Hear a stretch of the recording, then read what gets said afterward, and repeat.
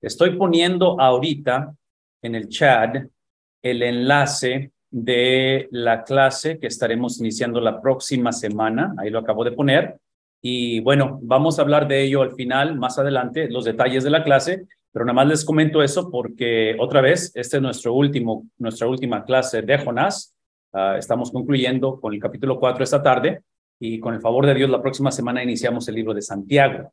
Así es que les invitamos a que se registren, a que se inscriban en la clase y daremos algunos detalles con respecto a ello. Precisamente hoy también, se los digo a manera de anuncio, de comentario, que estamos finiquitando también la cuestión de la clase para enero, porque en enero se volverán a unir los pastores metodistas y continuaremos con la segunda parte de Primera de Corintios. Recuerdan que hicimos 1 Corintios 1 al 8, entonces para enero haremos del 9 al 16 con el favor de Dios y de ahí nos vamos a mover para los meses que siguen. Si no me equivoco, vamos a volver a hacer la clase de interpretación de la Biblia. Vamos a hacer una versión un poquito más extendida de ella. Vamos a hacer el libro de Apocalipsis, el libro de Eclesiastés, ya no me acuerdo qué más sí. Pero por ahí esos son los meses que están por venir con el favor del Señor, así es que vamos ahí a continuar la conversación y por eso es que invitamos a que se inscriban, a que podamos dialogar a través de estos medios y especialmente el correo electrónico, que hasta la fecha sigue siendo una de las maneras más efectivas de comunicarnos, por lo menos es lo que creemos, pero ahí está en la pantalla, en el chat, perdón, está la información del curso que estamos por iniciar durante la próxima semana, que es el libro de Santiago. Lo que me encantaría que hicieran, ustedes saben, semana tras semana, es que usaran el chat para decirnos que están aquí, porque no tengo la manera de poder estar hablando o viendo el PowerPoint y a la misma vez estar revisando quién entra. Así es que, por favor, pongan ahí su nombre en el chat y díganos de dónde se conectan. También queremos saber eso. Y la otra cosa es de que el chat lo usamos para dialogar a través de la noche. Ustedes lo saben también. Así es que son solamente estos cortos versículos. Este capítulo 4 es corto también, así es que tendremos tiempo de dialogar. Si hay preguntas, comentarios, queremos hablar acerca de eso. Así es que les invito a que usen el chat para eso también en esta tarde, que es importante para nosotros. Estamos transmitiendo desde la ciudad de Valles, en San Luis Potosí, para los que son de México y conocen un poquito acá esta área. Estuvimos anoche con el pastor Hilario, ahí en la Ciudad de México. Tuvimos la oportunidad de predicar en su iglesia y de conocer su iglesia. Yo no conocía su iglesia, tiene poco que acaba de entrar él en el pastorado ahí en la Ciudad de México. Y estaremos aquí sirviendo hasta el domingo con el favor de Dios y regresamos a casa, mi esposa y yo. Estamos aquí y oren por nosotros, manténganos en oración. Hay un montón de cosas que estamos haciendo. El año no se ha acabado para nosotros en cuestión de actividades y proyectos. Y así es que es una bendición el poder servir a nuestro Dios. Si tienen ahí un ejemplar de la palabra de Dios, capítulo número 4 de Jonás. Vamos rápidamente ahí para entrar en la conversación de esta noche porque tenemos bastantito que cubrir y me encantaría que fueran conmigo ahí. Y bueno, hablando del capítulo número 4, la realidad es de que a mí me encantaría hablar del capítulo número 3 también, desde el punto de vista de que en el capítulo número 3 es donde ustedes recordarán de la semana pasada, donde hablamos acerca de cómo el pueblo en este caso de Nínive, esta capital asiria, va a reconocer, va a tener esa convicción del mensaje que el profeta Jonás, hasta cierta manera reinstalado como profeta, vuelve a profetizar, y digo vuelve a profetizar, pero realmente por primera vez da el mensaje que desde un principio se le había asignado y él no quiso dar. Y en el capítulo 3 dijimos la semana pasada que la nación, o en este caso la ciudad de Nínive, que era la capital, ¿alguien recuerda el número de habitantes? El capítulo 4 lo dice, 120,000. Y para mí pensar en 120,000 en este tiempo es una cantidad extremadamente grande porque es obviamente que estamos hablando de una cultura, de un tiempo, de un mundo muy diferente al de nosotros, pero parte de ello quiero que piensen en la importancia de la ciudad y este sello que tiene el Señor por la ciudad. E inclusive, y esto es parte de lo que quiero que hagamos en esta noche, es que pensando en el Dios que nos está comunicando un mensaje, y el mensaje central, en este caso del libro, es donde encontramos en el capítulo número 4, el versículo número 11. Ese es el final del capítulo 4. Y si pudiéramos ver la centralidad de ello, porque acuérdense que en el capítulo 3 hablamos de ese mensaje central de Jonás, donde simplemente él dice que la salvación pertenece al Señor. ¿Recuerdan eso al final del capítulo 3? Que es parte de ese epicentro, de que está llegando a ese clímax del libro de Jonás. Pero en el capítulo 4, versículo 11, yo argumentaría que esta frase o esta pregunta, como él inicia esta pregunta y dice, y no he de apiadarme, es precisamente la centralidad de este mensaje, la centralidad de este libro. Y menciono esto porque es obvio que esta generación de la ciudad de Nínive, esta generación de asirios, no merecían el apiado, se dice, sería correcto decir eso, la piedad de Dios, no merecen la piedad de Dios, pero la realidad es que nadie la merece. Lo que merecemos de parte de Dios es su justicia, no es piedad.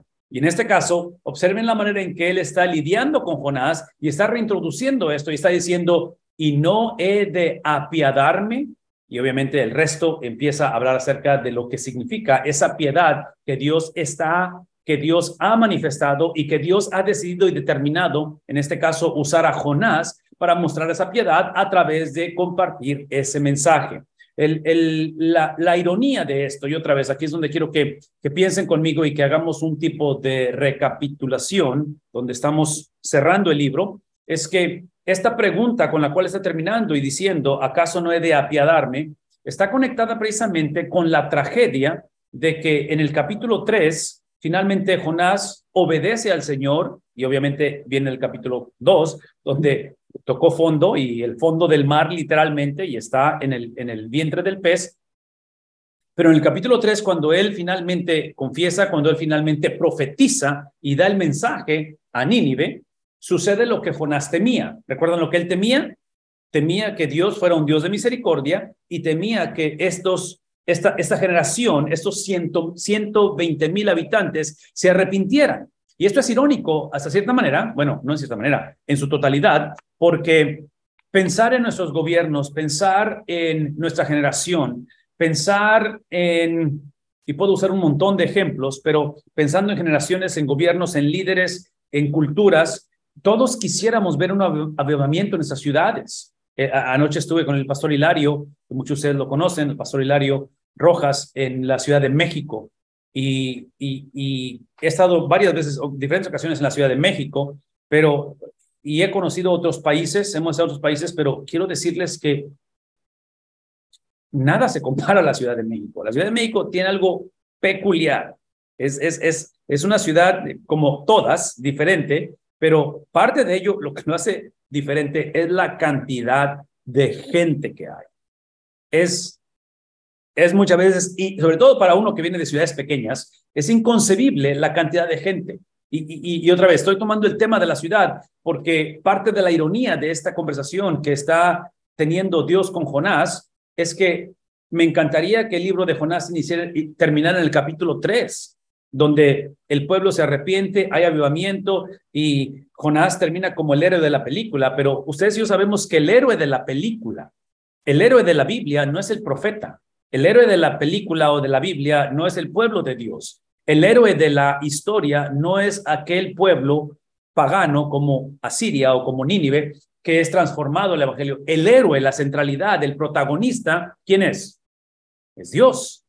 Por eso es que estamos trayendo esta pregunta en el capítulo 4 al final, y estoy usando esta pregunta para recordarnos que este es precisamente el mensaje del libro, y no he de arrepentirme.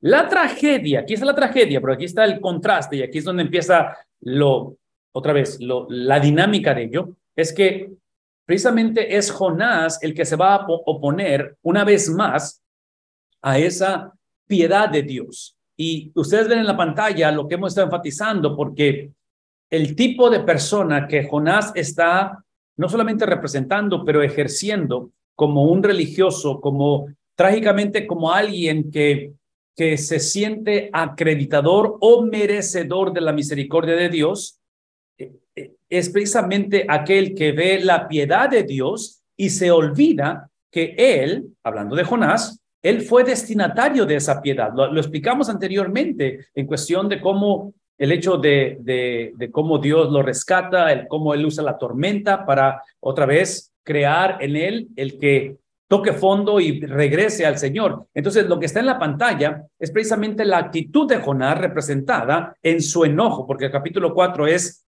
Jonás otra vez enojado otra vez por la misericordia y la piedad de Dios contra el pagano, contra el inconverso. Y en este caso, lo que hemos hablado, lo que está en la pantalla, es la cuestión es el tipo de persona, el tipo de cristiano, de líder, de pastor, de padre, que inicia con su persona, con sus disciplinas, que inicia de tal manera que esas disciplinas, esa justicia propia que le llamamos, se convierte trágicamente en el adorar. La doxología es adorar o en este caso magnificar, engrandecer las circunstancias. Es el tipo de persona que depende de circunstancias. ¿Cómo lo sé esto? Porque otra vez, porque lo que Jonás quería que Dios le diera a Nínive era lo que merecían, no lo que necesitaban.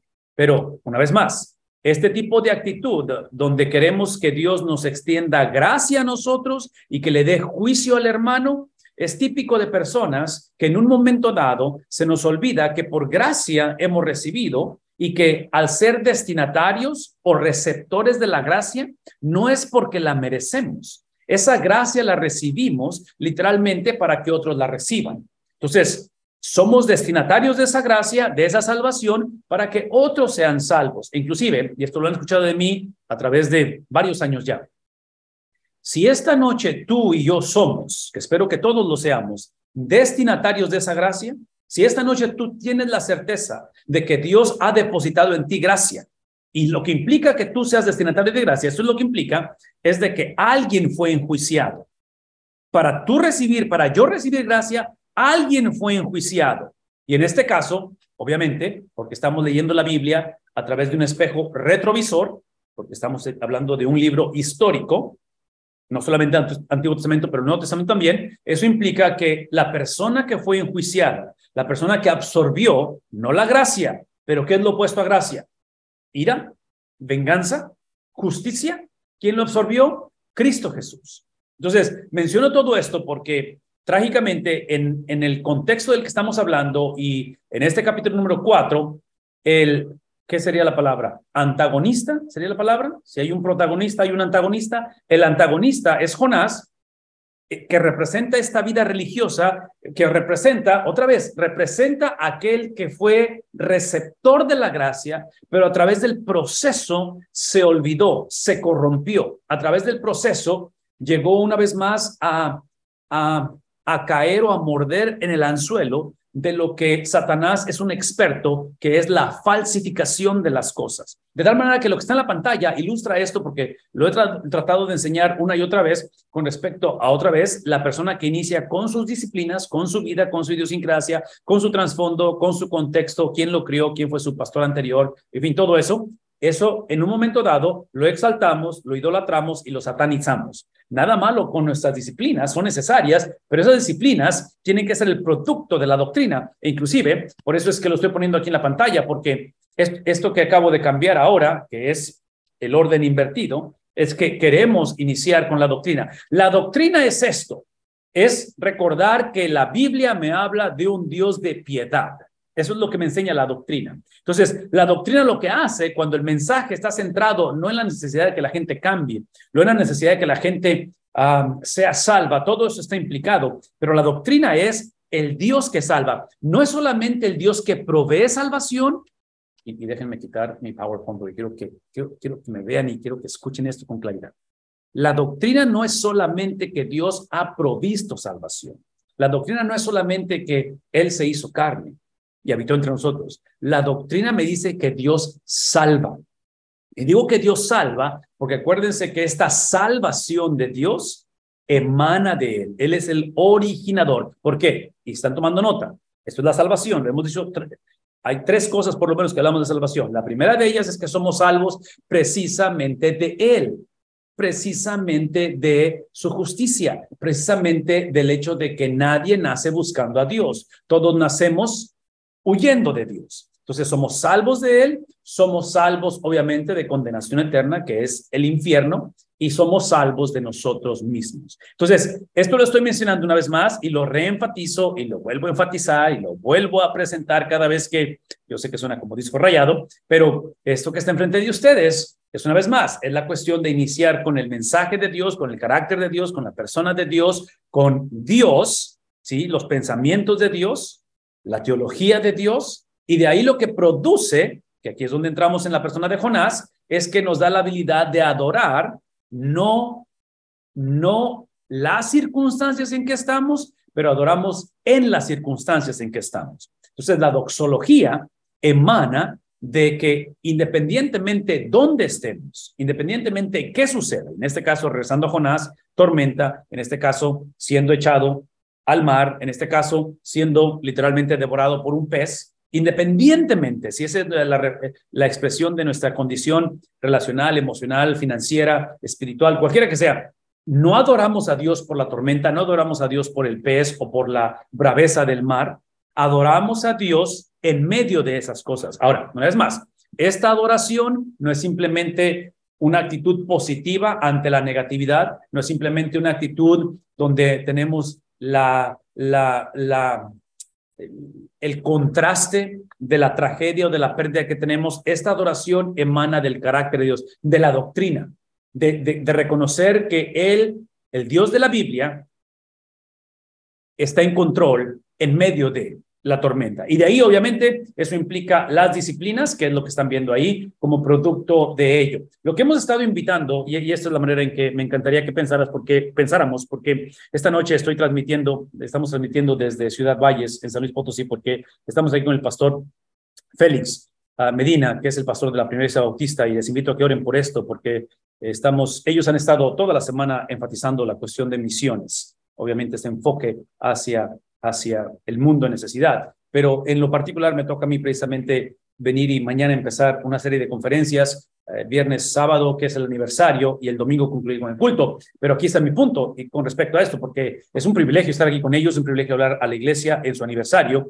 pero este es el mensaje que quiero que pensemos, que este fin de semana vamos a estar enfatizando, y una vez más, esto lo han visto, ¿verdad? Entonces, el mismo mensaje centralizado en el carácter de Dios, reempaquetado de diferentes maneras, que es lo que vamos a estar haciendo ese fin de semana, pero cuando pensamos en esta cuestión de doctrina, pensamos en la doxología, que es lo que produce la doctrina. Y hermanos, no sé cómo enfatizar esto, se los digo en serio, no sé cómo enfatizar esto y cómo recalcar esta importancia, porque la doctrina no garantiza el ser conocedores de la palabra, el ser confrontados con la palabra, el posicionarnos debajo de la palabra. El obedecer su palabra no garantiza que la cosa va a funcionar. Estoy hablando simplemente en el entorno en que vivimos. Estoy hablando de un reporte de un doctor, médicamente hablando, de una situación en el hogar, en fin, y menciono todo esto porque si yo me acercara a la doctrina para que la cosa funcionara, eso es evangelio de la prosperidad.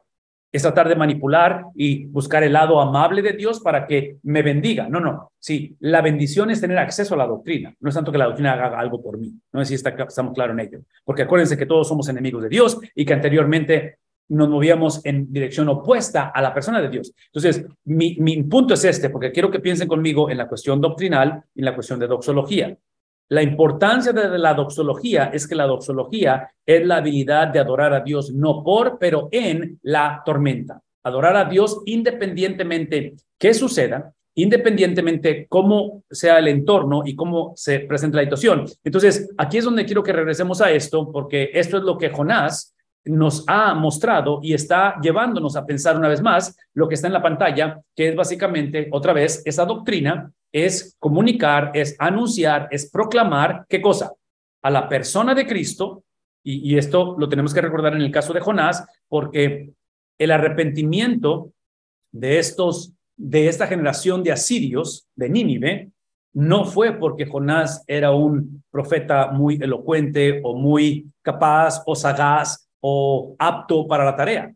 Es obvio que el arrepentimiento fue aún porque Jonás fue desobediente, que es el punto de que lo que crea, lo que produce la transformación del hombre es precisamente esa doctrina, es la importancia de poder comunicar el mensaje. Es obvio que está confiado o entregado para que sea administrado por aquellos que otra vez comunicamos ese mensaje, y es importante eso, no minimizo eso, pero en este caso aquí es donde quiero que pongamos atención en la claridad del mensaje.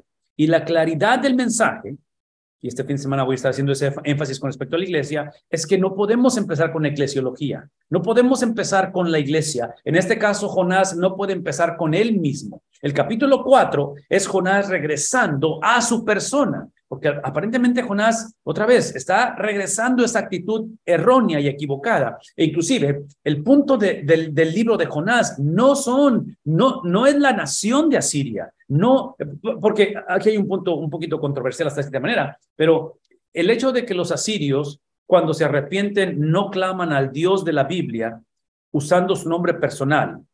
Si ustedes observan, cuando claman a Dios, y el punto es este, históricamente sabemos, porque estamos a unos cuantos años, de que estos mismos asirios vengan y conquisten el reino del norte y devasten y crean un genocidio. ¿Qué estoy diciendo? De que aparentemente este arrepentimiento no fue genuino, o aparentemente esto, y escuchen la palabra aparentemente, ¿verdad? Porque no escuchen de mí que estoy diciendo que no fue genuino.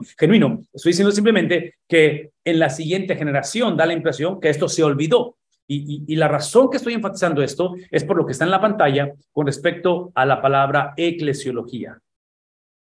El mensaje no es la nación de Israel.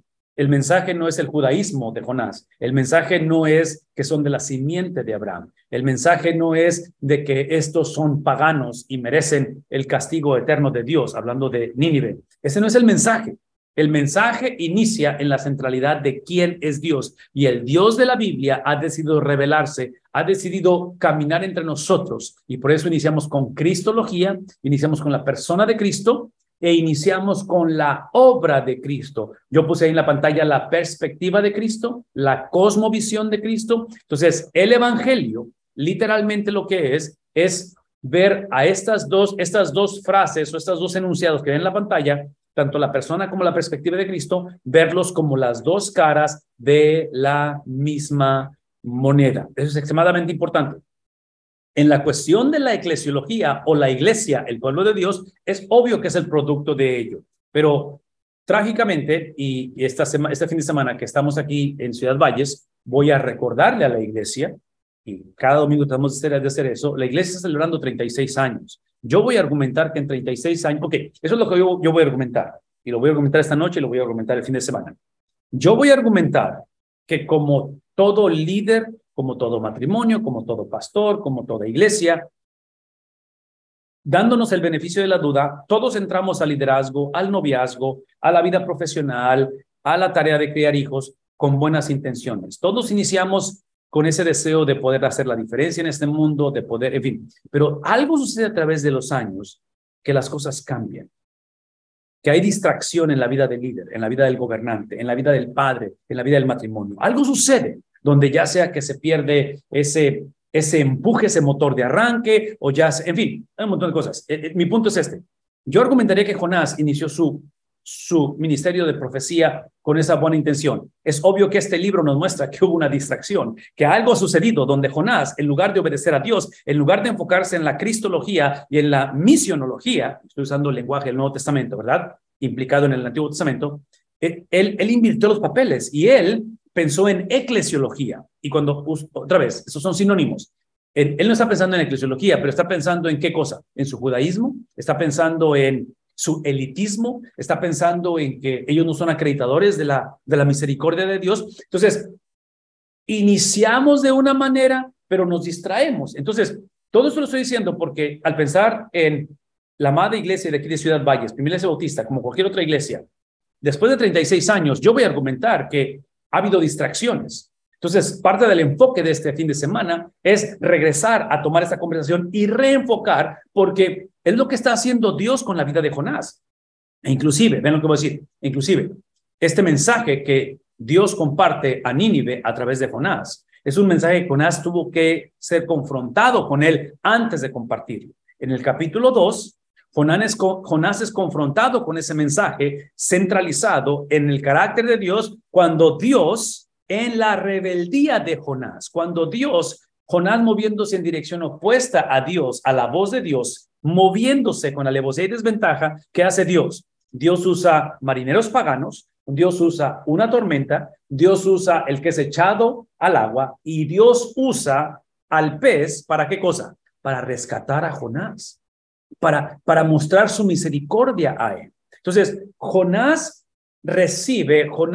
experimenta una vez más la cristología, misionología, y el Señor le permite reinvertir el orden como debe de ser, porque Jonás lo tenía de cabeza.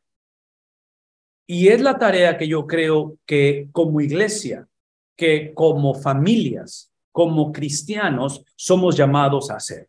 Esa es la importancia de ver la vida cristiana como una decisión y como un estilo de vida. Entonces, es la combinación de ambos. ¿Por qué? Porque en el proceso, pues no es más, en el proceso somos distraídos o nos distraímos. Inclusive, una característica de alguien que es distraído o se distrae, ya sea que algo lo causa o lo causamos los mismos, típicamente es algo que sucede en esos famosos puntos ciegos, usando los espejos laterales.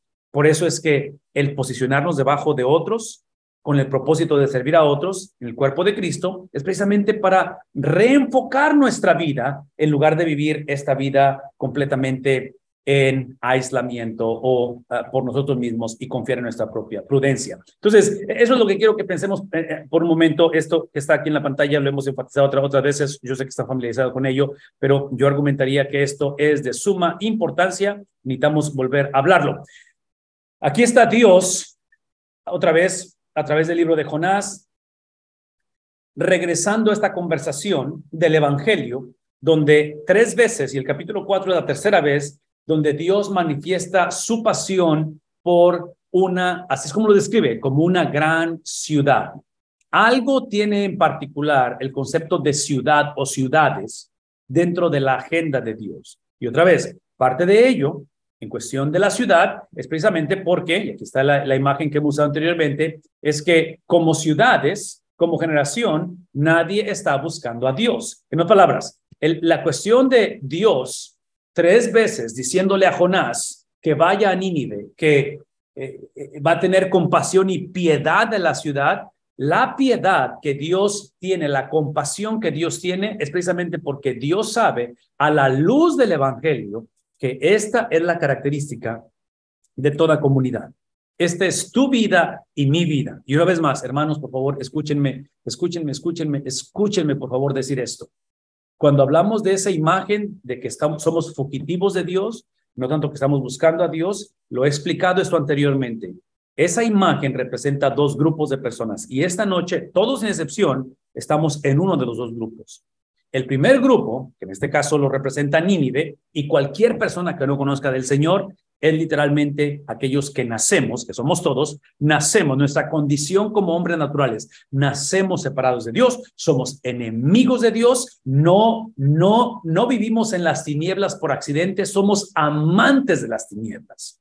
Esa es la condición del hombre antes de entregarse a Cristo. Entonces, somos fugitivos de Dios. Y esto implica, y esto lo dije anteriormente y lo voy a decir una vez más, no existe tal cosa como simpatizantes del Evangelio. Los simpatizantes del Evangelio somos los cristianos que sentimos necesidad de Dios, porque Dios creó en nosotros esa necesidad. Y menciono esto porque pensar en un inconverso que sienta simpatía por Dios es una contradicción de término, porque el inconverso lo que siente con la persona de Dios es precisamente lo opuesto, no simpatía. Siente exactamente lo opuesto. En fin, el punto que estoy tratando de hacer es cuidar de la condición de Jonás, porque la primera condición es la condición de Nínive, fugitivos de Dios. Por eso Dios tiene compasión de ellos 3 veces, sobre la ciudad, sobre la ciudad, sobre la ciudad. La segunda condición, que yo diría que este es el antagonismo, este es el problema que tiene el libro de Jonás con respecto a la ciudad de Nínive, es el fugitivo de Dios, pero es fugitivo porque se ha convertido en religioso. Es el fugitivo porque esa gracia que Dios derramó sobre esa persona o sobre esa familia o sobre esa generación lo ha hecho o lo ha convertido en una insignia, como que si esto es lo que yo merezco, por lo que yo he hecho, porque yo soy merecedor de la gracia, porque yo nunca me puse un tatuaje, porque si supieras quiénes fueron mis papás, si tú sabes todo lo que... Escuchen el lenguaje de todo ese resumen, que es lo que argumenta Jonás. Jonás desde un principio dice, no merecen ellos. Y Jonás estaba en lo correcto. No eran merecedores la ciudad de Nínive de la gracia de Dios, pero adivinen qué, una vez más, Jonás tampoco era merecedor de ello. El hecho de que Abraham haya sido escogido, recuerden esto, ¿sí? Sí, te bendeciré para que seas bendición a otros. ¿Recuerdan ese lenguaje? Entonces, esa gracia para compartir esa gracia. Entonces, otra vez, estoy hablando de esta cuestión de ser fugitivos de Dios, dos tipos de grupos o de personas, porque es simplemente el recordar que la condición de Jonás, y otra vez, eso suena un poquito ofensivo, yo lo sé, probablemente está reflejando la condición de nosotros hoy en día. Porque el haber estado en la Ciudad de México anoche, ayer, el haber, otra vez, transitado la Ciudad de México, que es una ciudad muy bella, si alguien no la conoce, es una ciudad muy bella, muy bonita, pero es una ciudad que te recuerda de la necesidad increíblemente grande que hay del Evangelio de Jesucristo. Y digo eso porque es una ciudad muy grande. Esa es la razón que estoy diciendo, no porque sea una ciudad que necesita más de Cristo que cualquier otra ciudad. Toda persona necesita de Cristo. Pero ver una concentración tan grande de personas definitivamente llama la atención y te recuerda de la gran necesidad que hay del Evangelio de Jesucristo. Y ahí es donde quiero que regresemos a esa conversación una y otra vez, porque es precisamente lo que está describiendo en el caso de Jonás y el contraste de la ciudad de Nínive. En fin, el punto aquí una vez más, lo hemos dicho y lo vamos a decir una vez más, es de que todos corremos no hacia, pero corremos, ¿qué cosa? De Dios. Todos sin excepción somos fugitivos de Dios, todos sin excepción trágicamente nos hemos descarriado, no hay justo ni siquiera uno, y esa es la razón por qué estamos hablando acerca de este tema, y Jonás va a tener que ser recordado con respecto a ello. Una de las características que encontramos culturalmente hablando, y en este caso, otra vez, Dios enfatizando, hablando de esta gran ciudad, dijimos hace un momento, y lo vamos a leer al final, o conforme avanzamos sobre el capítulo 4, es de que la población es de 120,000 personas. Dice el libro de Jonás, 120,000 personas en la ciudad de Nínive. Una de las características de las ciudades a través de la historia es precisamente que la ciudad se convierte en el profeta. No sé si la palabra es altavoz, pero es esos conos que se ponen en la boca para poder anunciar algo. Es el profeta de la cultura. Y otra vez, el día de ayer fui recordado de eso. Cuando yo veo la Ciudad de México, o sea, wow, es impresionante dentro de su belleza, porque es una ciudad muy bella. No quiero que escuchen en mi negatividad con respecto a la Ciudad de México, porque es una ciudad muy bella, pero a la misma vez es una ciudad que te enseña el epicentro de la cultura y que te enseña la expresión de la cultura. Hacia allá, yo argumentaría que va el resto del país en cuestión de idiosincrasias y de pensamiento. Entonces, esto que está en la pantalla con respecto a pensar cómo la ciudad es de importancia para Dios, que en este caso es Nínive, porque una vez más voy a recordarles históricamente, Asiria es la potencia mundial, Nínive es la capital de la potencia mundial. Entonces, literalmente, este es el epicentro de la cultura, esto es donde está el poder, la autoridad, donde está la supremacía, culturalmente hablando, y Dios tiene una pasión por esta ciudad, Dios tiene un llamado para esta ciudad. Ahora, todo esto, hasta cierta manera, quiero que recuerden conmigo, quiero que piensen, porque en el Nuevo Testamento, el sentir, el proceso, la estructura, el plan redentor de Dios continúa, el mismo que estableció desde un principio. Y menciono esto porque precisamente en el Nuevo Testamento hay diferentes ejemplos de ello, pero uno de ellos tiene que ver con el libro de Romanos. Y en el libro de Romanos encontramos que el apóstol Pablo, la manera en que él va a comunicar o a presentar este mensaje, que es el que Jonás ha rehusado presentar, en Romanos el apóstol Pablo, hablando del epicentro de la cultura, que es precisamente Roma, en el Nuevo Testamento, encontramos círculos concéntricos, y los círculos concéntricos de cómo Pablo tiene una urgencia para que el evangelio penetre básicamente en todos lados, ¿verdad? Pero específicamente en este epicentro de la cultura que es Roma, ustedes recordarán que él usa círculos concéntricos porque él ve el flujo del evangelio, la presentación del evangelio a través de relaciones interpersonales. Y digo relaciones interpersonales porque otra vez, al principio de nuestro estudio, o tal vez un poquito antes de que empezáramos el estudio, estábamos escuchando al pastor Leonardo Miranda, que ya regresaron de su viaje misionero, fue una intervención de diferentes países, diferentes líderes asociaciones, convenciones bautistas en el norte de Chile, y donde literalmente vieron la conversión de cientos de personas. Se convirtió el evangelio a miles de personas. Pero una cosa que recordaba y me hizo recordar él, porque lo hicieron a través de cruzadas internacionales, es de que precisamente el Dr. Bob Utley, el cual hoy se me preguntó si iba a enseñar presencialmente la segunda parte de Corintios. Y la respuesta que le di al pastor cuando me preguntó, le dije que no, porque ya Dr. Bob ha decidido que no más viajes internacionales. Él ya concluyó con viajes internacionales, e inclusive por eso andamos acá solos. Nosotros típicamente estos viajes los hacemos juntos, acá a México y otros países. Pero aquí está el punto. Dr. Bob está en ese tiempo en el cual él invirtió 35, 40 años con cruzadas internacionales y ahora es otra generación. ¿Qué es mi punto? Mi punto es que cuando pensamos en cómo el evangelio se mueve y cómo se ha movido a través de la historia, piensen conmigo en esta cuestión de relaciones interpersonales, porque estos círculos concéntricos que están viendo aquí representados en el bosquejo literario, como pieza literaria, en la manera en que Pablo escribe, obviamente a través del autor de la Biblia, que es el Espíritu Santo, nos muestra esos círculos concéntricos en contexto relacional, porque es cristianos con sociedad, y eventualmente en el capítulo 13 es cristianos con gobierno. Y aquí está mi punto, que en cuestión del gobierno, e inclusive yo he incluido el capítulo 13, versículo 1, para recordarles cuando trata de la relación con el gobierno, porque Pablo exhorta, Pablo da la comisión, Pablo comunica los imperativos, la obediencia, el mandato, de que como cristianos, ¿verdad? Piensen en términos de Jonás, recibiendo el mandato, el imperativo de Dios, Pablo hablando, dice él a la iglesia en Roma, sométanse toda persona a las autoridades que gobiernan, en este caso el gobierno romano, porque no hay autoridad sino de Dios, y las que existen, adivinen qué.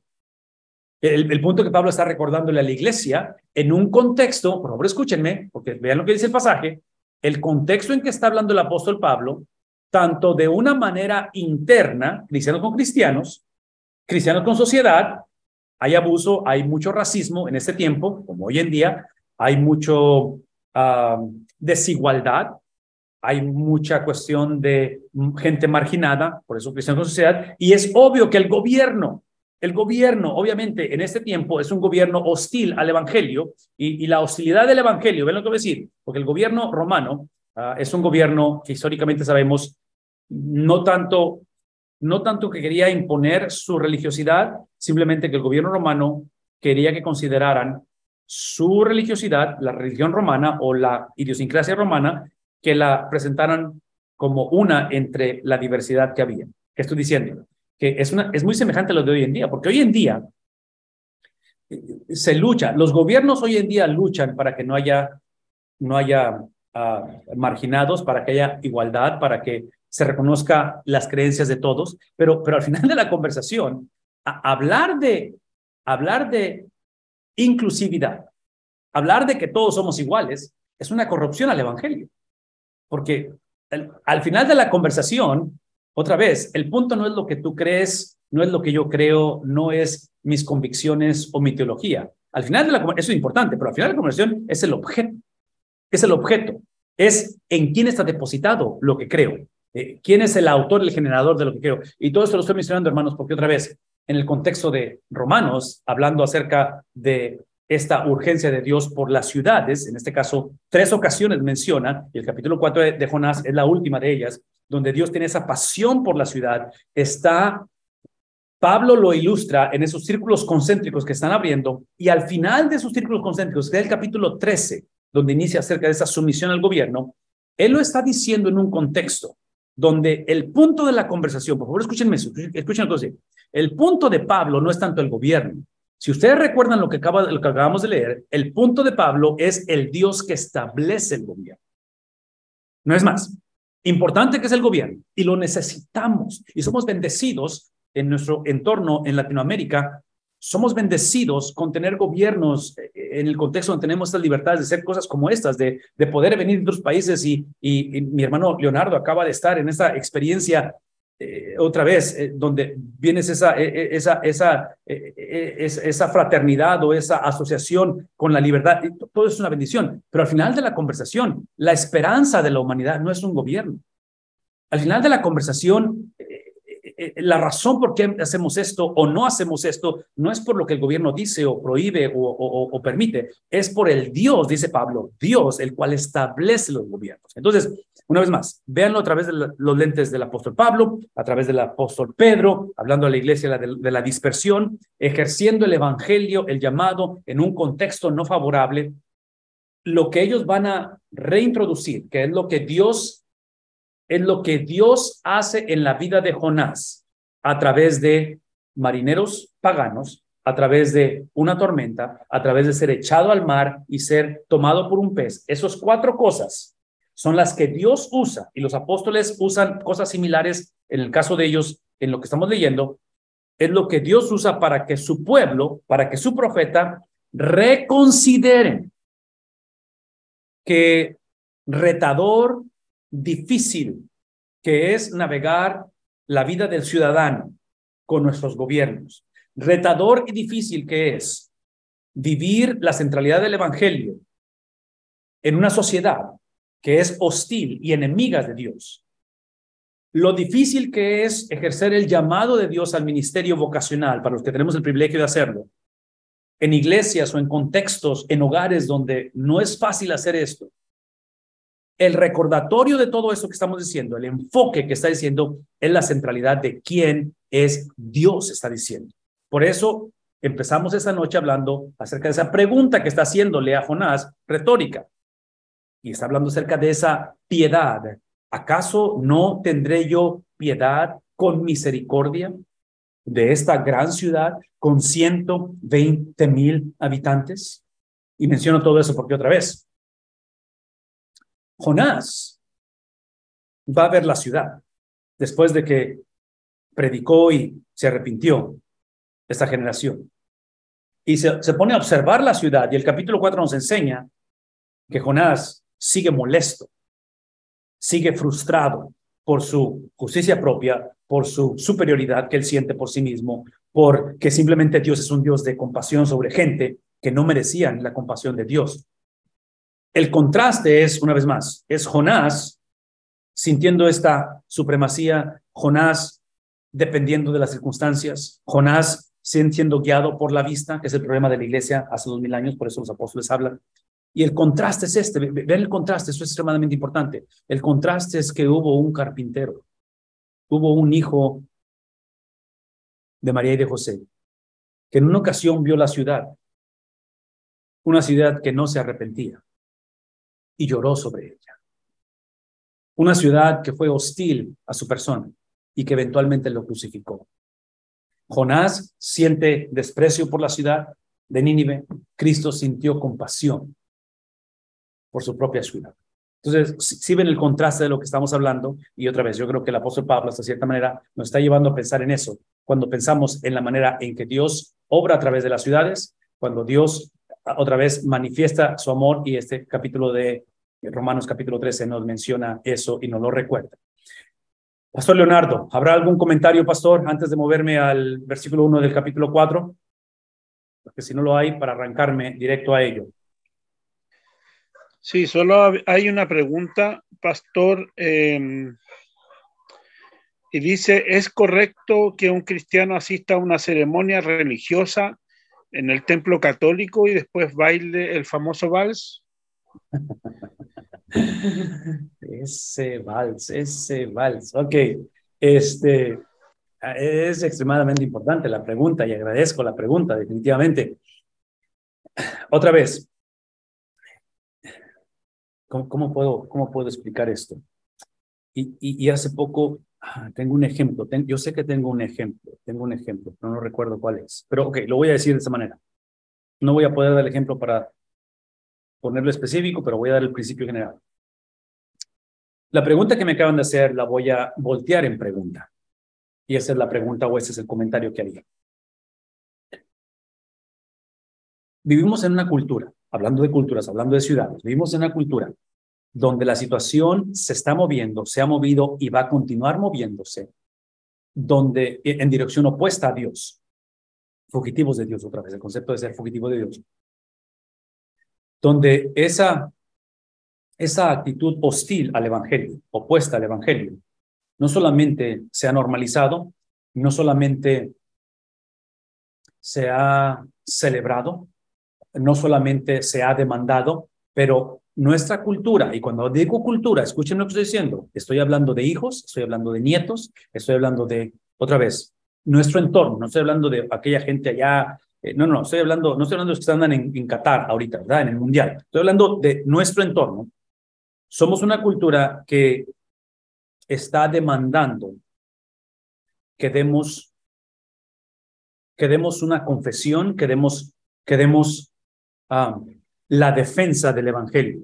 Porque esa pregunta es muy buena con respecto a la mezcolanza de convicción con ciertas costumbres, con ciertas tradiciones. En este caso, si es una quinceañera, si es una boda y es mi pariente o es la hermana de mi esposo o quien sea, y va a ser en un templo católico o X. Y va a haber componentes que son cuestionables o probablemente éticos, en fin, cualquiera que sea el caso. Y estoy consciente, o sea, nadie está exento de ello, pero es obvio que la conversación hoy en día es un poquito más agresiva en ese aspecto, porque legalización de matrimonio y mismo sexo hoy en día nos pone en situaciones bastante difíciles de cómo navegar ese tipo de conversaciones. Y aquí está mi punto, Yo regresaría a que otra vez, si el libro de Mateo, capítulo 16, ese diálogo de Cesarea de Filipo, entre Cristo y los discípulos, ¿quién dice la gente que soy yo? ¿Quién dicen ustedes que soy yo? Tú eres el Cristo, el Hijo del Dios viviente. Si esa conversación se considera como el nacimiento de la iglesia, y en ese nacimiento de la iglesia es posicionada no en una actitud defensiva, pero en una actitud ofensiva. La iglesia no existe para protegerse, en este caso, de el baile o de... la iglesia existe para ser proactiva en medio de la ciudad, en medio de una cultura como Nínive, donde son 120,000 personas, donde Pablo escribiendo a la iglesia en Roma, donde es obvio que la situación dentro de la iglesia en Roma es hostil, donde el contexto, el ambiente, la cultura de Roma es completamente anti-evangelio, es en contra del evangelio. ¿Sí? Pablo, o sea, reintroduce otra vez, Cristo posiciona a la iglesia para ser proactivo en medio de estas cosas. Entonces, este tipo de preguntas, regreso a la pregunta, lo que hacen es que sacan a flote el conocimiento que tenemos de la palabra de Dios. De qué manera procesamos ese tipo de cosas en las cuales, otra vez, algunas son doctrinales, algunas son culturales, algunas son circunstanciales, y el reto de la iglesia hoy en día, yo argumentaría, en todo lo que estamos navegando y los cambios que existen y que vayan a haber, es que si la iglesia no es conocedora de la palabra o de la doctrina, potencialmente las costumbres, las tradiciones, lo que es cultura, va a traducirse como doctrina y viceversa.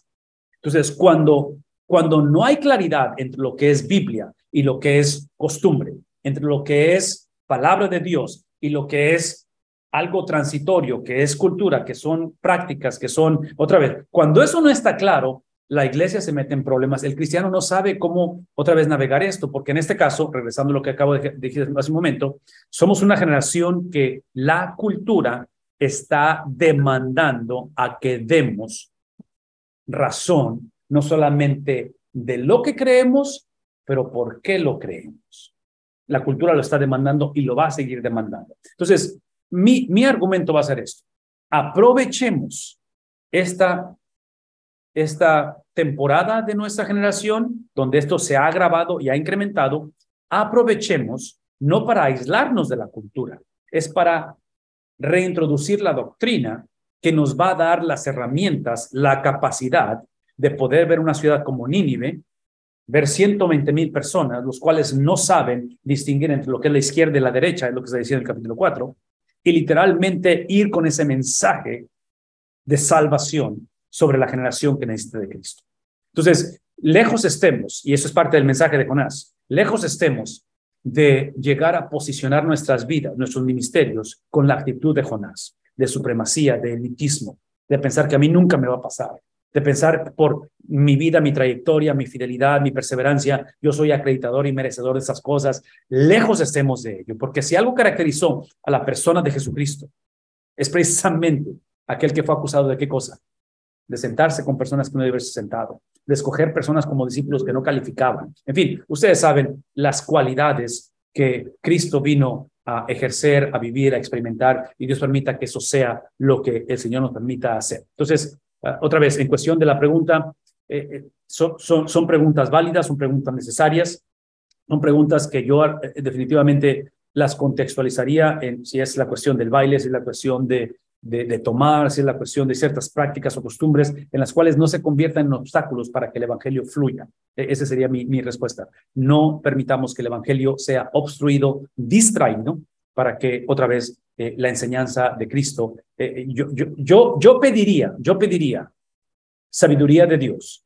Yo buscaría el afianzarme en la palabra de Dios para que cuando se presenten estas situaciones, el Señor nos dé citas divinas y sin titubear podamos dar esa defensa del evangelio. Pero que cuando hablemos ese evangelio vaya respaldado con nuestro estilo de vida. De tal manera que, y esto es sumamente difícil, que voy a asumir que ese tipo de preguntas, fiestas, vals, lo que sea, es en un contexto de relación interpersonal, porque es familia probablemente, que es de lo más difícil, ¿no es cierto? Pero es precisamente esa relación de familia, esa relación saludable, donde nuestro estilo de vida sea el reflejo de lo que la vida de Cristo ha hecho en nosotros. Entonces, de alguna manera tenemos que tener esta conversación continua en medio de nosotros, porque voy a decir una vez más, ¿ok? Las ciudades, la metrópoli, y entre paréntesis, en nuestra generación, lo que está creciendo son las ciudades. O sea, hay más conglomeración de gente. Y otra vez, creemos en la soberanía de Dios, creemos en la providencia de Dios, pero no es accidente que eso esté sucediendo. Pero en ese contexto tenemos que capacitar, educar, discipular, preparar a nuestra generación, a la iglesia, para salir y precisamente hacer esa diferencia en el mundo en que Dios nos ha llamado a ejercerlo.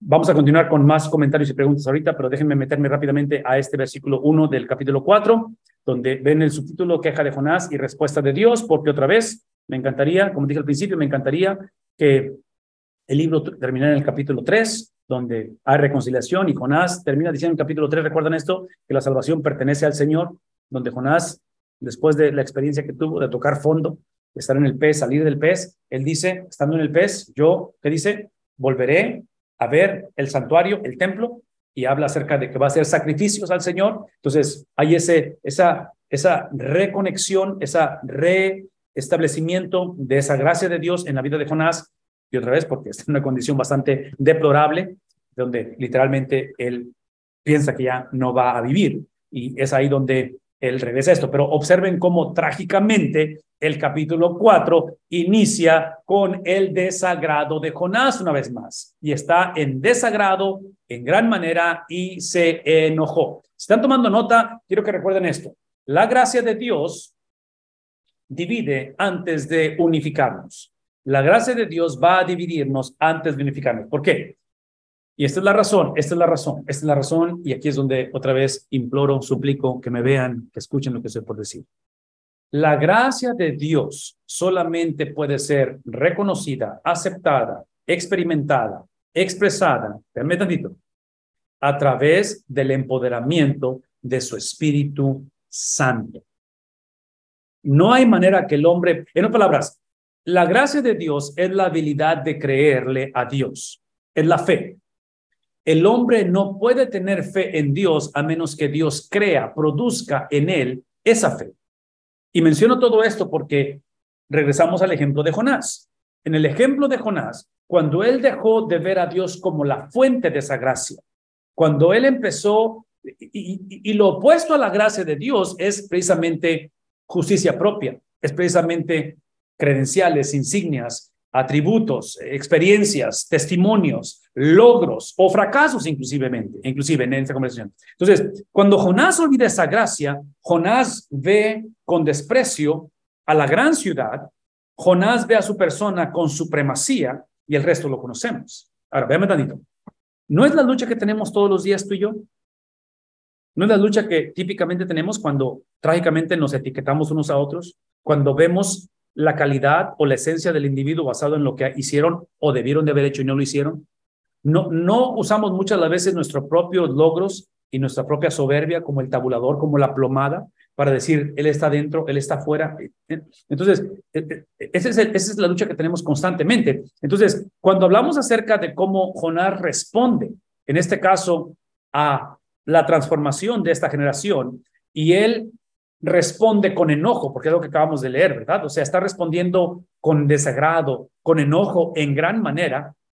Ustedes recordarán que la gracia, y esta es la razón por qué divide, porque la gracia de Dios, ¿qué es la palabra que está aquí, hermanos? Y la voy a tratar de subrayar, ¿sí? Alguien póngala en el chat, porque esa es la palabra clave de esto. Por favor, escuchen esto. Es la cuestión de que es voluntaria. Y menciono que es clave voluntaria porque todos sin excepción nacemos, somos criados, formados por intuición, por inercia, es algo que simplemente es intrínseco en nosotros. Es la cuestión de que pensamos que todo tenemos que merecerlo o ganarlo. E inclusive, se piensan en términos de nuestra generación, ¿cómo educamos a los hijos? A que se eduquen, a que trabajen, a que se preparen, a que lleguen a esos niveles de superación. Es obvio que no hay nada malo con ello, pero fomenta, ¿qué cosa? Ese individualismo, esa autonomía, esa capacidad, esos dones, esos talentos, ¿no es cierto? De tal manera que, aun cuando son dados por Dios esas habilidades, como Jonás, tomamos lo que Dios da, y ahorita vamos a leer de eso, tomamos lo que Dios da, y en lugar de usar el regalo de Dios para reconocer el dador del regalo, ¿qué hacemos? Nos olvidamos del dador del regalo y empezamos a idolatrar, ¿qué cosa? El regalo. Nos enamoramos del regalo. Entonces, hablando de la persona de Jonás, su judaísmo, regalo de Dios. Su llamado como profeta, regalo de Dios. El hecho de ser de la simiente de Abraham, regalo de Dios. ¿Qué es lo que hizo con él? Con todas esas cosas que acabo de escribir, se olvidó de Dios, se olvidó del dador del regalo, se enamoró del regalo, lo exaltó, lo idolatró y lo satanizó, de tal manera que usó lo mismo que Dios le había dado, lo usó para desobedecer a Dios. ¿Suena como la historia de cada uno de nosotros? Potencialmente es donde estamos muchos de nosotros. Entonces, por eso es que regresamos, y aquí es donde la gracia divide. Divide porque es bien difícil reconocer que es algo que Dios no nos debe, que es voluntaria. Por eso hemos dicho que la gracia al principio nos sorprende. Eventualmente nos acostumbramos a ella, trágicamente la empezamos a esperar, algunos llegamos a asumirla y eventualmente, como en el caso de Jonás, la demandamos. Y Jonás la demandó. Esto que está en la pantalla, esto que está aquí en la pantalla, donde hubo desagrado en gran manera y en gran manera enojo, esta es la actitud de alguien que cuando se trata de gracia, la demanda. Es cuando piensan que yo ser destinatario de gracia es porque lo merezco. Y ahí es donde nos metemos constantemente en problemas. Espero que eso tenga sentido, hermanos, porque otra vez, primero lo que hace la gracia es que va a separar los que realmente entendemos lo que es la gracia, porque voy a decir una vez más, esto que está en la pantalla, y esa es parte de la división. Esto es parte. Y déjenme regresar a esto, porque estamos entrando o hemos entrado en el mes de diciembre, estamos en medio de esta celebración hermosa que es la Navidad, pero esa es la razón por qué, no, eso no es, ¿dónde está? Esto, esa es la razón por qué la centralidad de la predicación y de la enseñanza de la Biblia no puede ser o no puede continuar siendo esto que está aquí abajo. Esta no es la razón por qué predicamos. El propósito no es tener iglesias saludables, iglesias crecientes, iglesias de impacto, iglesias de empuje. Nada en contra de esas cosas. El enfoque está en la persona de Cristo, en la obra de Cristo. Entonces, este mes de diciembre, moviéndonos hacia enero del próximo año, pastores, líderes, iglesias, amas de casa, padres, usemos este tiempo para reintroducir precisamente la centralidad de la persona de Cristo. Reconozcamos que si la gracia está accesible, si hoy es el día de salvación, si la gracia es algo que voluntariamente te otorga, véame tantito, ¿sí? De la misma manera, esto es gracia, es que voluntariamente aquel que caminó en perfección, voluntariamente aquel que obedeció, voluntariamente aquel que literalmente fue el cumplimiento de la ley, aquel que absorbió el peso de la ley, voluntariamente él fue condenado. Esto es gracia. Gracia no inicia reconociendo que Dios ha sido bueno y me llevó de esta condición a esta situación. Gracia no es simplemente reconocer que ya casi sucedía esto, por poquito y sucedía esto, pero en su gracia Dios hizo esto. Sí, eso está implicado, pero la gracia es que alguien fue abandonado, alguien fue traicionado, alguien recibió el castigo, absorbió la venganza, la ira del Padre. Entonces, este mes de diciembre, esta Navidad, entrando en enero, de alguna manera regresemos, retomemos la conversación, traigamos a la iglesia a ver lo severo que es el pecado, la condenación, la condición de las ciudades, la condición de esa generación, viendo la magnitud de lo que Cristo absorbió, viendo la supremacía de Cristo. Filipenses capítulo 2, un pasaje extremadamente, ¿cuál es la palabra? Cristocéntrico, la cristología, ¿sí? Donde Pablo describe que no escatimó el ser igual a Dios como cosa que aferrarse. Entonces, regresemos a eso. Usemos este mes de diciembre para reintroducir esa persona de Cristo, esa obra de Cristo. Despleguemos la condición del hombre y veamos la magnitud de la gracia. Porque, una vez más, somos una generación que trágicamente nuestro motor de arranque, y otra vez estoy hablando de nosotros como pastores, como líderes, hemos idolatrado tanto la iglesia, hemos idolatrado el llamado, hemos idolatrado el crecimiento de la iglesia, hemos hecho cosas que han sido literalmente, han sido problemáticas porque ha sido a expensas de olvidar la persona de Cristo, a expensas de olvidar la obra de Cristo. Y véame tantito, porque yo sé que estoy sonando bastante crítico, pero es obvio que estoy hablando de mi persona, porque aquí inicia la conversación, ¿verdad? Es ser confrontado con la palabra de Dios personalmente. Esta es la razón, lo que estoy diciendo ahorita, esa es la razón por qué batallamos para dar la defensa que la cultura está demandando. No sabemos cómo procesar los cambios que están pasando. Es por eso que la iglesia es mucho más fácil y cómodo como hogares, como cristianos, simplemente aislarlos, hacerles el fuchi y literalmente que se vayan al infierno. No complicarnos la vida. Inclusive, vemos las ciudades hoy en día, hermanos, por favor escúchenme, vemos las ciudades como una expresión de peligro, de riesgo. Entonces queremos que nuestros hijos, queremos un cristianismo en un lugar seguro, en un lugar predecible, en un lugar donde lo podamos administrar y regular. ¿Se han dado cuenta que la Biblia es precisamente exactamente lo opuesto? Y no estoy diciendo que no actuemos con cordura, pero observen lo que Dios le está pidiendo a Jonás. Y otra vez, no hacemos justicia a esto, pero es literalmente, y otra vez, no sé cómo ilustrarlo, pero creo que esto lo he dicho anteriormente, es como si un predicador, un pastor o un ciudadano de Ucrania fuera mandado a Rusia, ahorita que están en conflicto, para que vaya y predique el evangelio, en donde es en un contexto hostil, un contexto de mucho riesgo. En fin, otra vez, todo esto en el contexto de Jonás nos lleva otra vez a esta conversación donde él nos recuerda de esa gracia, y en el versículo 2 dice, y oró al Señor, Señor. Vean la osadía y otra vez, la actitud de este profeta. ¿No era esto lo que yo decía cuando aún estaba en mi tierra? O sea, la razón por qué no quería obedecerte. Pero por eso me anticipé a ir a Tarsis, porque yo sabía, eso es lo que yo sabía, que tú eres un Dios clemente, que tú eres un Dios compasivo, que tú eres un Dios lento para la ira y que tú eres un Dios rico en misericordia y que tú te arrepientes del mal anunciado. Por favor, escúchenme. Esa última frase de la cual dice que te arrepientes del mal anunciado, esa es tu historia y esa es mi historia. Que aun cuando éramos merecedores, en su gracia y misericordia, Dios se acordó de nosotros. ¿Recuerdan eso? Y una vez más, voy a decirlo una vez más. Esta cuestión de arrepentirse del mal anunciado, hubo una sola persona en la historia de la humanidad del cual Dios no se arrepintió y depositó sobre él el mal anunciado. ¿Quién es esa persona? Y menciono esto por lo siguiente, porque la pregunta que típicamente escuchamos, el humanismo del cual hablamos hoy en día y trágicamente se infiltra en la iglesia, en la vida del cristiano, y otra vez quiero ser sensible con lo que estoy por decir, porque sé que hay sufrimiento y sé que muchos o estamos o hemos o potencialmente vayamos a experimentar sufrimiento, pero la pregunta humanista, no bíblica, es ¿por qué pasan cosas malas a gente buena? A la luz de la Biblia, ¿quién es bueno? Absolutamente nadie. Entonces menciono esto porque otra vez, lo que está describiendo Jonás es cierto.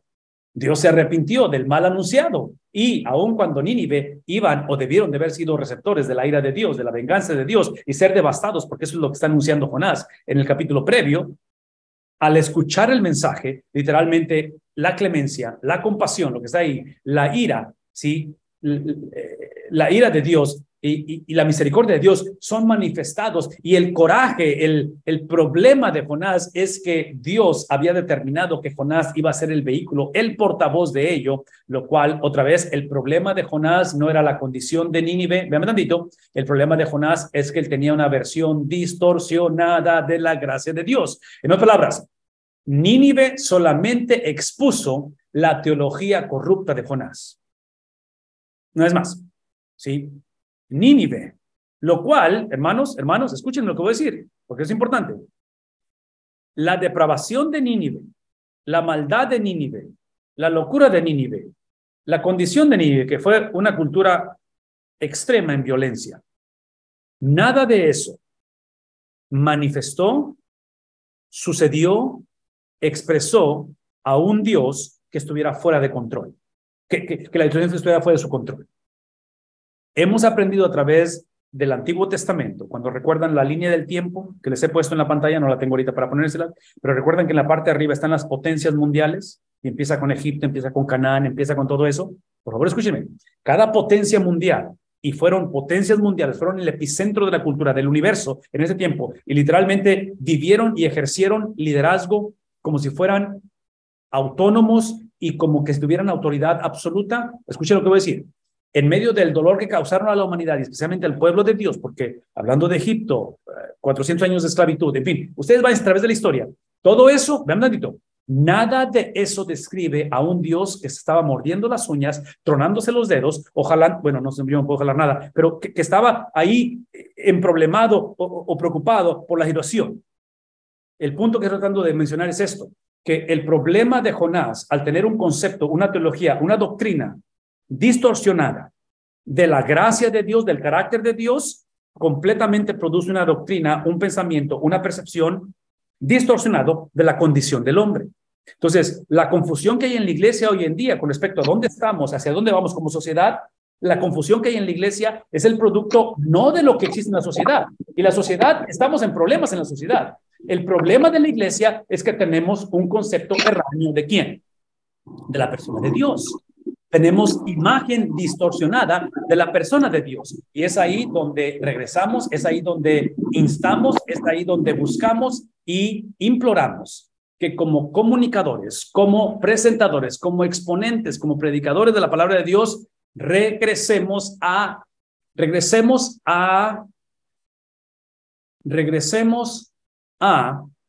la importancia y la urgencia de presentar el carácter, la grandeza, la santidad, la majestad, la excelencia del Dios de la Biblia. Este mes de diciembre tenemos la oportunidad grandísima, porque ahorita es el tema que por donde quiera lo estamos viendo, ¿no es cierto? Y de ahí uso el mes de enero, porque el mes de enero siempre es un mes donde podemos recapturar otra vez el concepto de eclesiología, el concepto de hacia dónde va la iglesia, ¿sí? Y cómo debe de navegar la iglesia todo lo que estamos viviendo en el mundo en que nos encontramos. Pastor Miranda, voy a leer un versículo más y te paso el tiempo por si hay comentarios o preguntas. Déjenme moverme rápidamente porque el tiempo se nos está yendo. Y déjenme ver dónde estoy. Ok, entonces estamos hablando acerca de esto, de cómo eventualmente Jonás describe el carácter de Dios. Versículo 3, y ahora, oh Señor, te ruego. Esto parece cómico, pero no lo es, pero basado en toda la confusión que hay y toda la frustración que hay de él por el carácter de Dios, que él es un Dios clemente, compasivo, lento para la ira, rico en misericordia, en fin, todo eso, él dice, hey, ahora, oh Señor, te ruego simplemente que me quites la vida, porque mejor me es la muerte que la vida. En otras palabras, su conflicto, el conflicto que tiene él como judío, el conflicto que tiene él como profeta, lo ha posicionado en una condición, en un estatus en el cual ahora él está otra vez en en ver la mano, la gracia, la misericordia de Dios. Y esto es lo irónico. Ese es el producto de una vida guiada por disciplinas en lugar de doctrina. ¿Recuerdan el orden que hemos hablado? Ese es el producto. Lo que está en la pantalla es el producto de alguien que enfatiza la eclesiología a expensas de ignorar la cristología y la misionología. Entonces, la urgencia que estoy tratando de poner, que estoy tratando de extraer del libro de Jonás, es que quiero que anticipemos esta noche.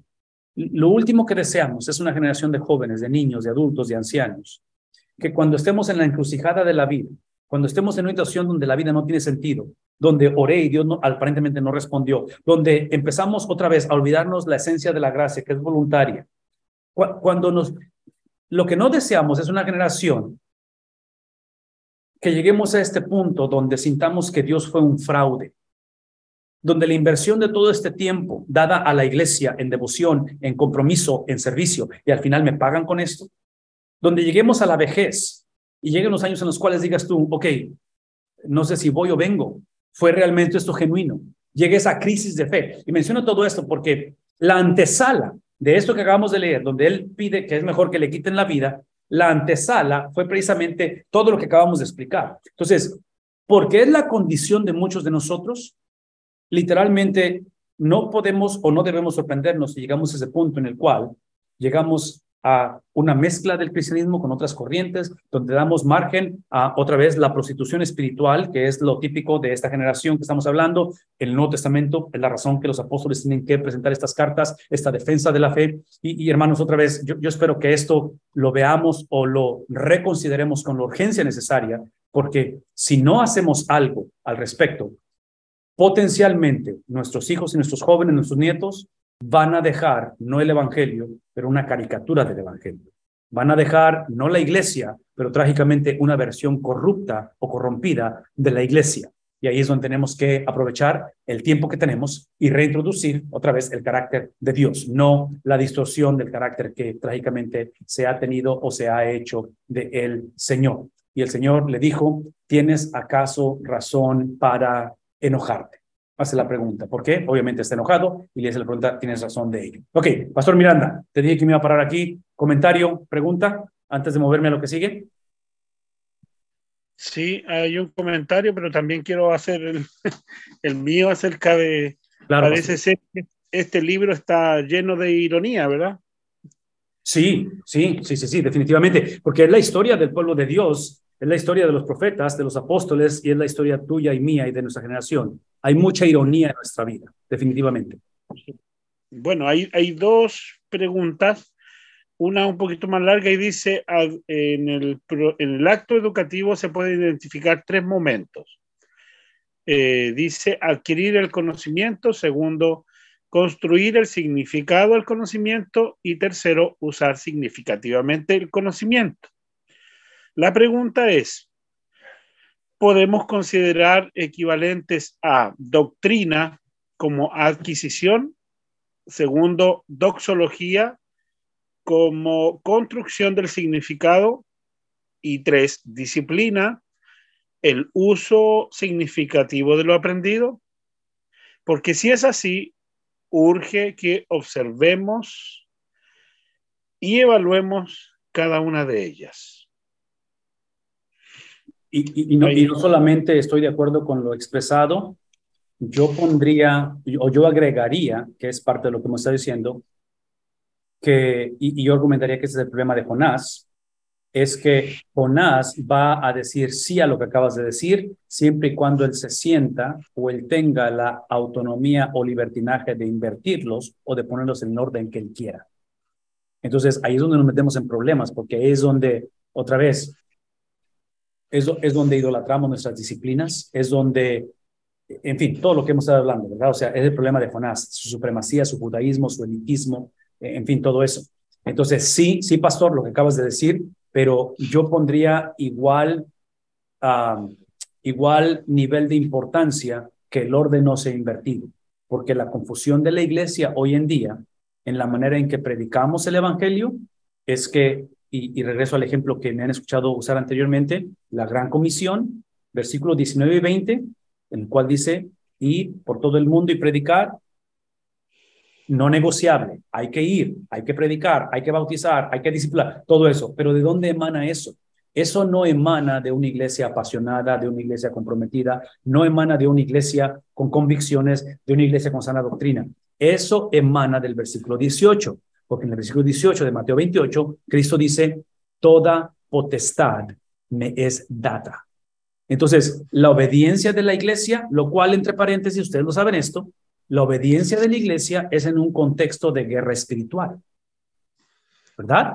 Y menciono eso porque cuando eso es ignorado, como producto de ignorar el versículo 18, de la autoridad de Cristo, la supremacía de Cristo, la cristología y misiología, hacemos de la gran comisión simplemente una capacitación, un entrenamiento, habilidades, aptitudes, otra vez determinación, porque fui educado, porque mis papás fueron misioneros. Entonces, observen el lenguaje donde empezamos y no sé si es la palabra correcta, pero a domesticar el mandato, a creer que es simplemente por la gran necesidad que hay y por la pasión que tenemos. Entonces empezamos a actuar como Jonás, donde eventualmente compartimos el evangelio, pero lo hacemos como que si Nínive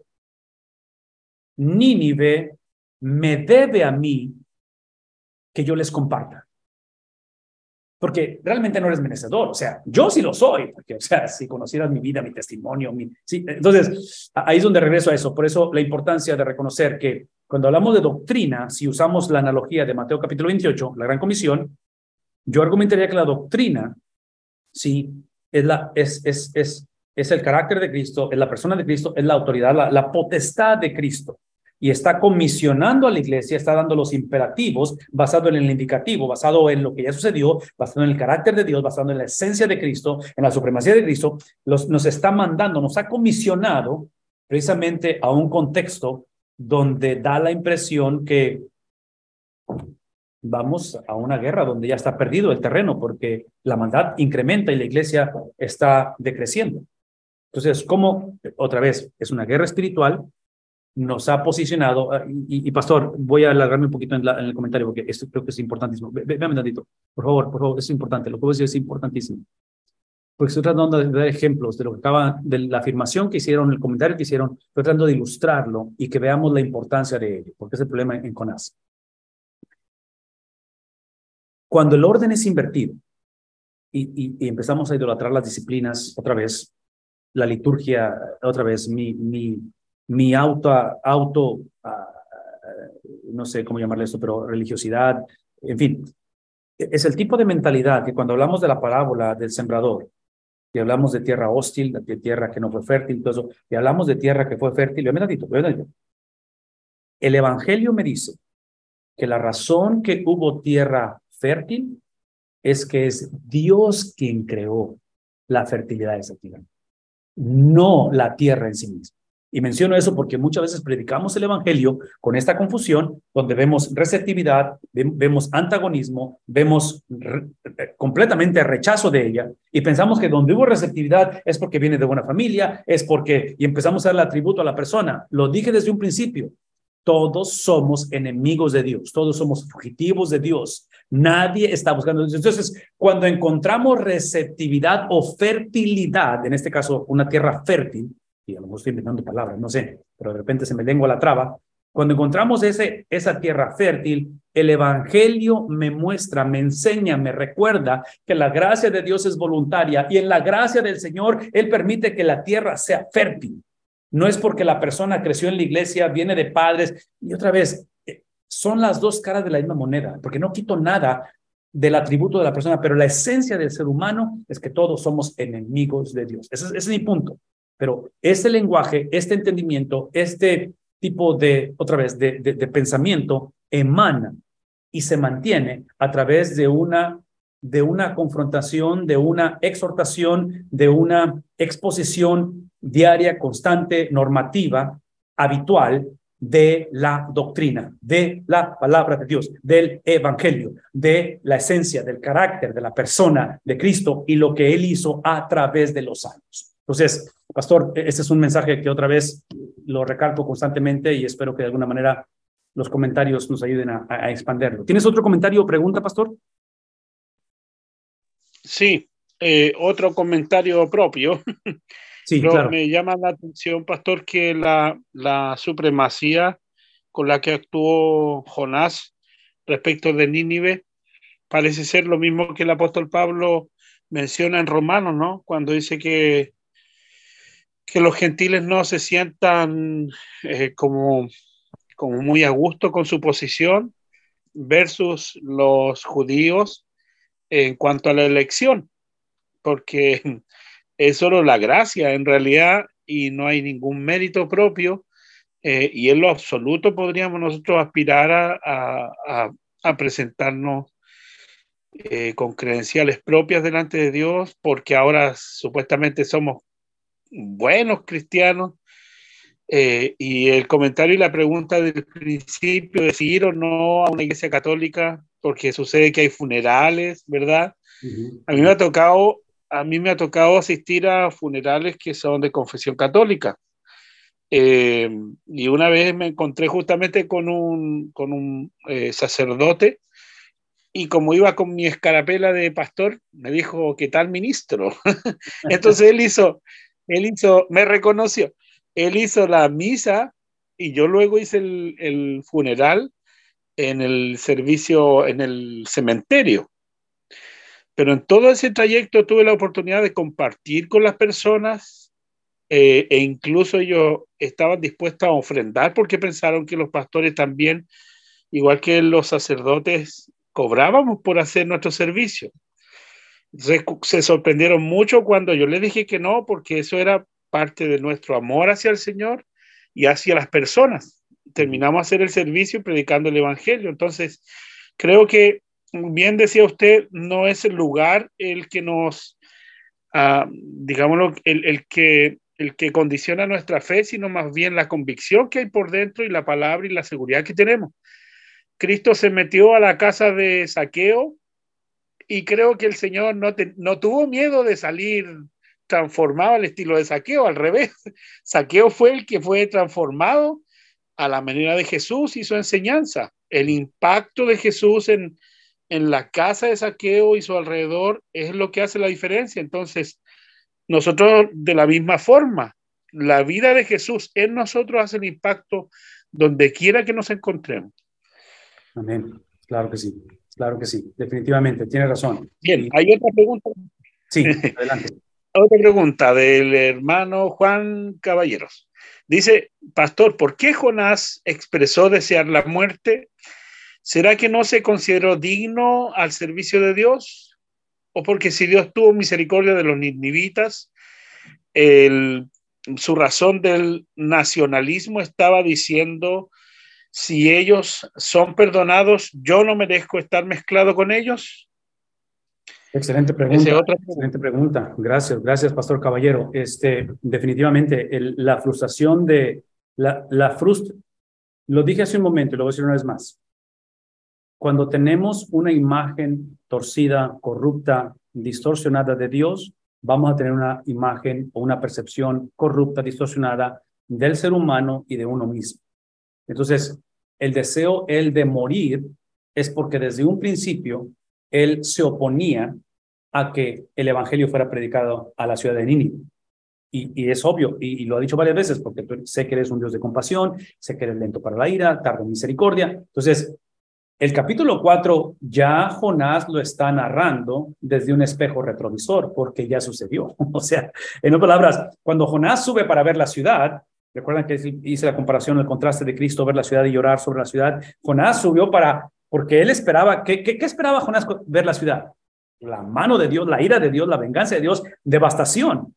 Entonces, cuando sucede exactamente lo opuesto y Dios trae ese arrepentimiento, crea esa convicción en ellos, él se siente frustrado porque la cosa no sale como él dice, porque en medio de estar experimentando, y este es un principio, y qué bueno que hiciste esa pregunta, pastor, este es un principio bien difícil de compartir y de leer, pero es un principio de mucha convicción, porque en medio de Jonás resistir la voz de Dios, el llamado de Dios, en medio de Jonás abusar su llamado a la profecía como profeta y correr o moverse en dirección opuesta, y en medio de su estatus como fugitivo, el Dios de la Biblia continúa buscándolo, porque ese es el evangelio, ¿verdad? Es Dios buscando nuestra vida. Entonces Dios va atrás de él y en su en su estrategia evangelística o restauradora de la vida de Jonás, él usa, como he estado diciendo, marineros paganos, usa una tormenta, usa el ser echado al agua y finalmente usa un pez. Todo eso lo usa Dios para retomar al fugitivo.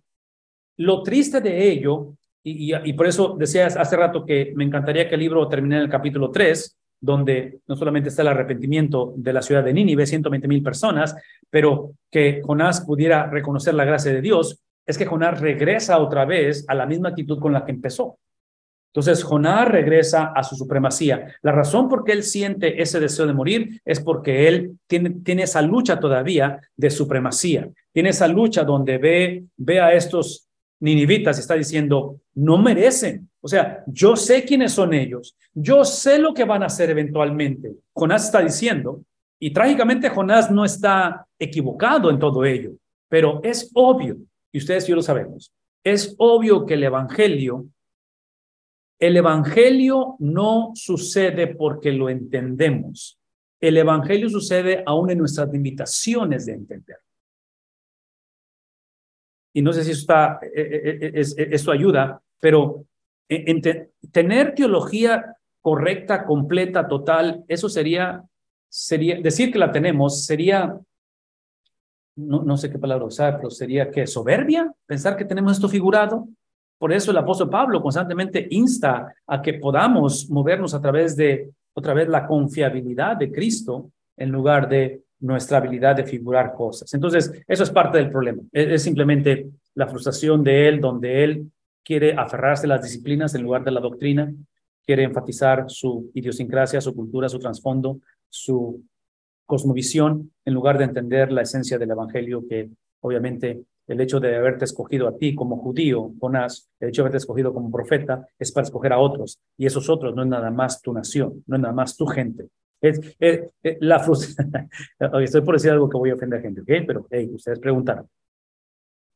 La frustración de Jonás, y voy a usar lenguaje contemporáneo, la frustración de Jonás es que la iglesia se ve diferente a como cuando yo estaba chico. La frustración de Jonás es que ya no tenemos la homogeneidad que teníamos antes que llegaran estas personas.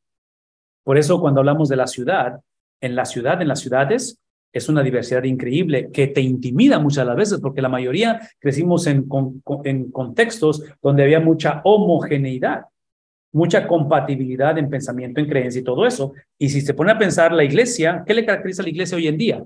Un montón de gente o grupos de gente que pensamos muy similar. Y no creo que esté mal hacer eso, pero esa similitud es para qué cosa? Es el vehículo para poder llevar a cabo la gran comisión, porque de esta manera sabrán que son mis discípulos en la manera en que pueden ustedes coexistir, no porque tienen todo figurado y porque son personas fáciles de poder sobrellevarse, ¿sí?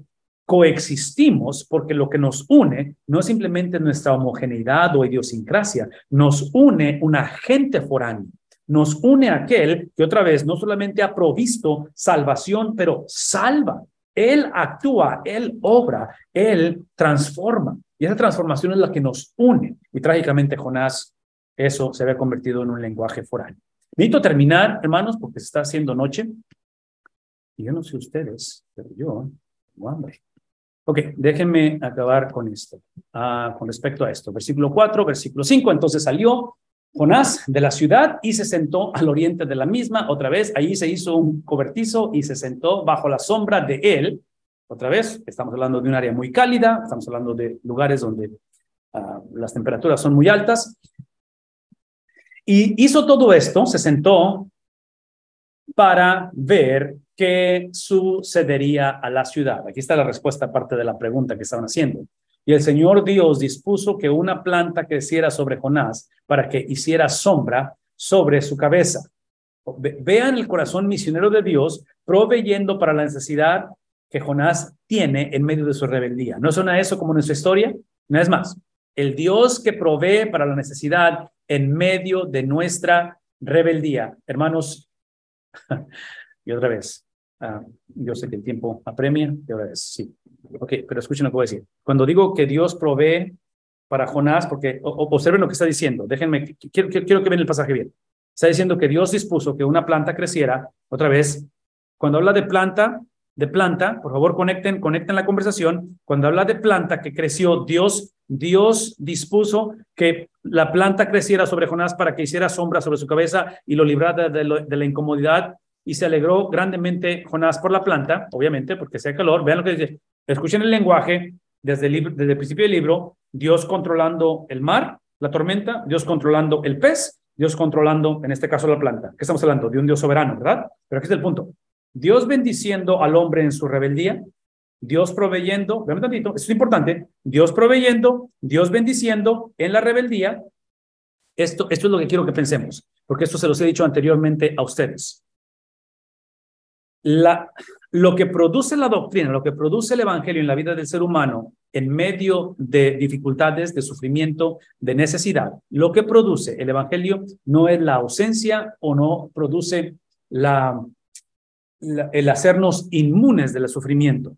De acuerdo a Romanos capítulo 8, versículo 28, que sabemos que a los que aman a Dios todas las cosas les ayudan a bien, es la habilidad de procesar lo inmediato a través del futuro o de lo postrero. Entonces, el cristiano, el cual no está inmune, el cual no está exento de sufrimiento, el cristiano simplemente tiene la habilidad dada por el Espíritu Santo que emana de la doctrina, no sé cómo enfatizar la doctrina, ¿verdad? Pero es la palabra de Dios en nosotros, activada por su Espíritu en comunidad. Vean esto, lo que hace es que cuando soy confrontado, cuando llega lo nunca antes pensado, cuando literalmente mi mundo es volteado, cuando el dolor, cuando el sufrimiento, cuando el luto toma su vida, la palabra de Dios, que es el carácter de Dios, con el Espíritu de Dios, la presencia de Dios, crea en mí la habilidad, de acuerdo a Romanos, de procesar lo que estoy viviendo, no lo niego, es sufrimiento, es luto, pero lo proceso a través de lo postrero. Entonces, eso implica que el cristiano nunca conocerá sufrimiento, nunca conocerá la tragedia, sí sufrimiento, pero no la tragedia, porque toda tragedia, todo sufrimiento eventualmente se convertirá en gozo. ¿Captamos eso? ¿Sí? ¿No? Entonces, procesamos lo inmediato a través de lo postrero. Entonces, toda maldición, toda experiencia, todo sufrimiento, toda pérdida, todo eventualmente será restaurada, será otra vez dada a nosotros. Ve lo que estoy diciendo, porque lo que acabo de decir Jonás. Si eso es verdad, y si alguien dijo amén, o puso amén, o si realmente estamos creyendo esto, porque esa es la doctrina de la maldad del sufrimiento, lo inverso también es verdad. Si para el cristiano todo dolor y sufrimiento se convertirá en gozo eventualmente, si eso es la enseñanza bíblica, para el no cristiano, toda bendición en lo postero será maldición. Porque el juicio de Dios viene de tal manera que Él bendijo, Él sobre justos e injustos. Él dio la oportunidad de este evangelio para poder. Entonces, quiero que veamos la importancia, la urgencia y la pregunta que hizo el hermano Caballero hace rato con respecto a por qué es que Él desea morir. Es la negligencia del hombre que el Dios de compasión, el Dios de misericordia, el cual otra vez usó marineros paganos, usó una tormenta, usó el que te echaran al mar y usó un pez, te mostró su gracia, la mostró, y aún así como quiera, sigues pensando que Él te debe gracia, que somos otra vez arbitrarios y somos ególatras y cosas por el estilo. Sí, quiero que piensen en ese principio, porque yo quisiera poner en esta noche la urgencia de que tengamos compasión por las almas, compasión por las naciones, compasión por las ciudades, compasión por los Nínives de nuestro día, porque el Dios de misericordia está bendiciendo el mundo, sigue bendiciendo el mundo, pero esas bendiciones que el no cristiano no tiene la habilidad de reconocer que vienen de Dios, porque no conoce de Dios, eso no lo hace exento del juicio de Dios en el tiempo postrero.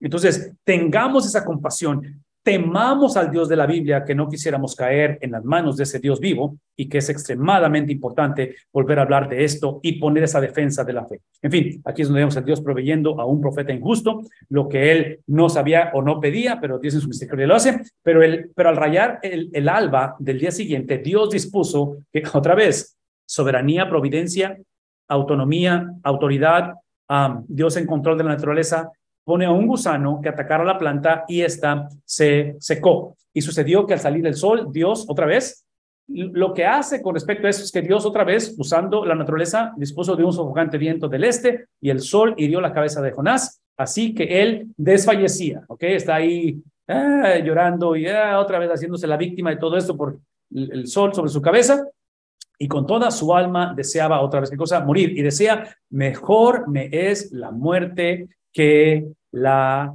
vida. Y aquí simplemente es otra vez Jonás procesando la vida a través de un sistema de valores corrupto, ¿sí? Porque lo que estamos leyendo, lo que acabamos de leer, y por eso es parte de esto que está aquí al final de la pantalla, con respecto a cómo él prefiere morir, es porque, vean lo que voy a decir, por eso estoy hablando de bendición y del dador de la bendición, es porque Jonás se había enamorado de la planta, se había enamorado de la provisión de Dios en lugar de enamorarse de ¿quién? Del dador de la provisión. Entonces, nada malo que Dios haya hecho esa planta crecer, nada malo que Dios haya provisto para cubrirlo o la necesidad de tener cobertura sobre su cabeza, nada malo de eso, es una bendición ver la obra sobrenatural de Dios, pero trágicamente el desear morir, desear la muerte, es porque Jonás no sintió, vean lo que voy a decir, Jonás no sintió luto contra el dador de la bendición cuando lo desobedeció. Jonás sintió luto cuando perdió la bendición. ¿Ven lo que está pasando aquí?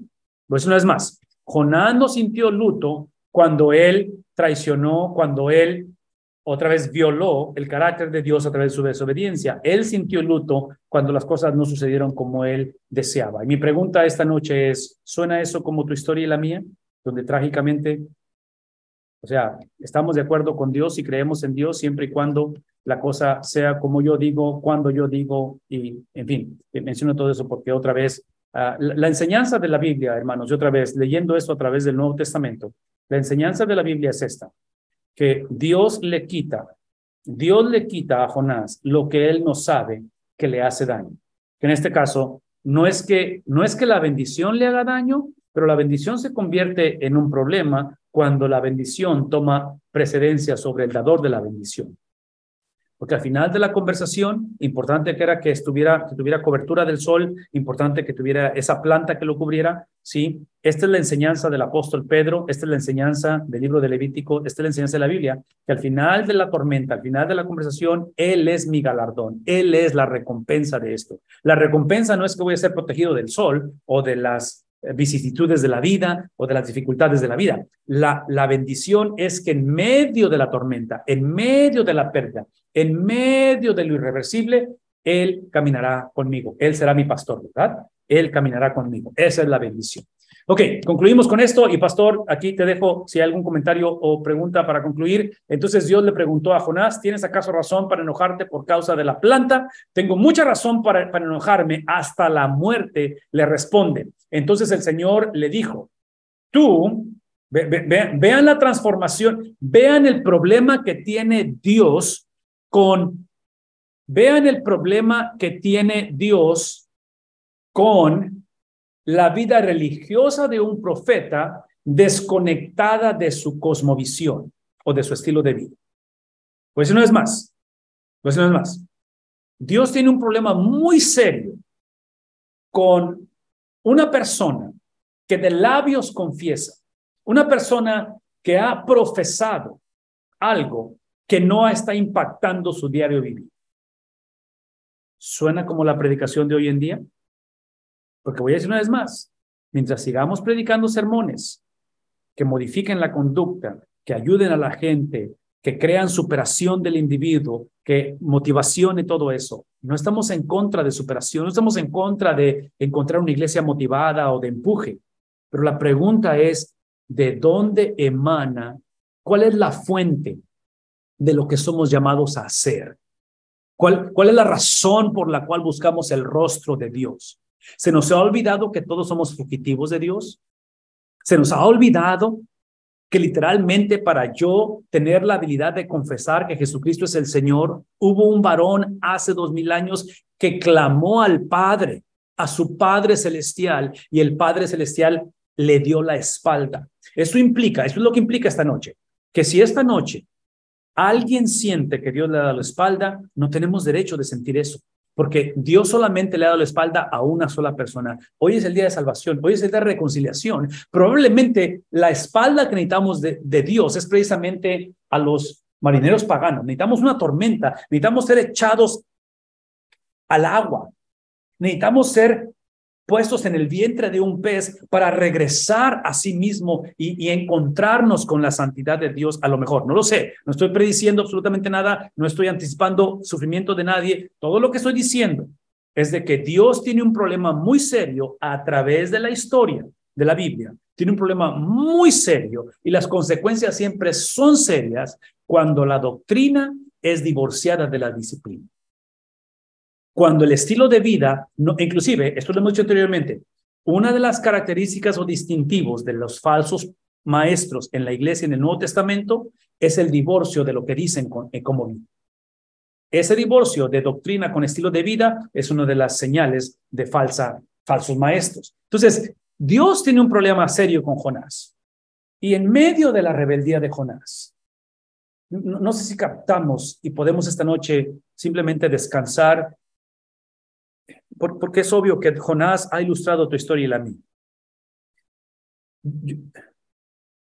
Yo sé que muchos estamos en esa condición, hemos estado y potencialmente vamos hacia esa condición de separar doctrina con estilo de vida. Y hay luchas internas, y hay dudas, y hay conflicto, y yo lo sé, yo estoy consciente de ello, porque todos batallamos con esto.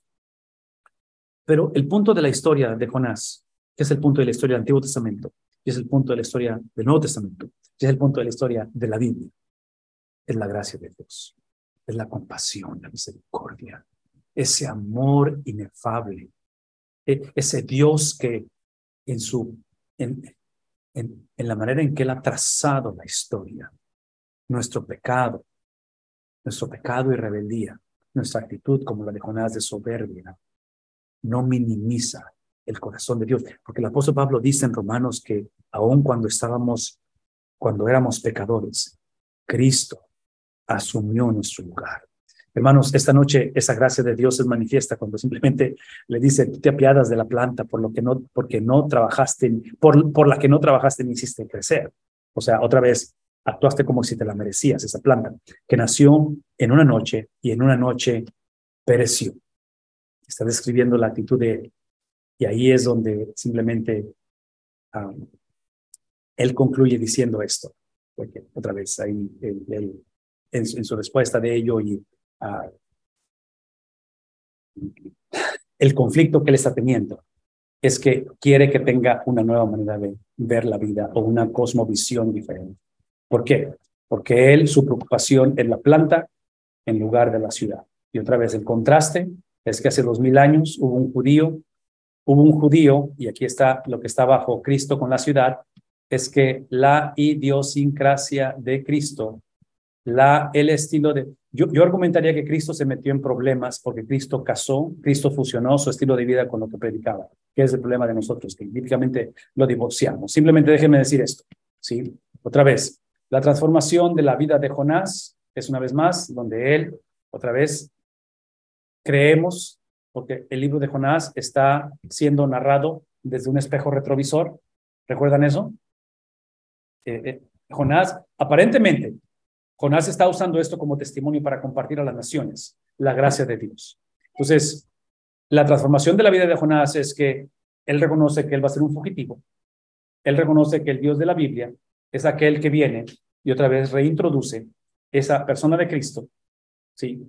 La obra de Cristo, de tal manera que, y dice, y aquí está el mensaje, esta es la razón por qué yo afirmo esta noche que Jonás regresa, Jonás es restaurado, Jonás vuelve a ser copartícipe de la gracia de Dios, porque es obvio que estos escritos están inspirados, es obvio que Dios, en su designio, en su misericordia, no solamente escogió a este profeta, pero es el Dios que en la elección continuó esa lucha, ese estira y afloja en la vida de este profeta, en un contexto en el cual puede ser, y vean mis comillas, de que puede ser justificable la manera en que él reaccionó ante esa nación de Asiria, pero vemos la persistencia, la consistencia, la preservación de Dios, vemos ese amor inefable, vemos ese pacto inmovible de Dios, porque ahora vean cómo termina el libro, vean el mensaje centrado en el carácter de Dios, porque ese es Jonás hablando, narrando la historia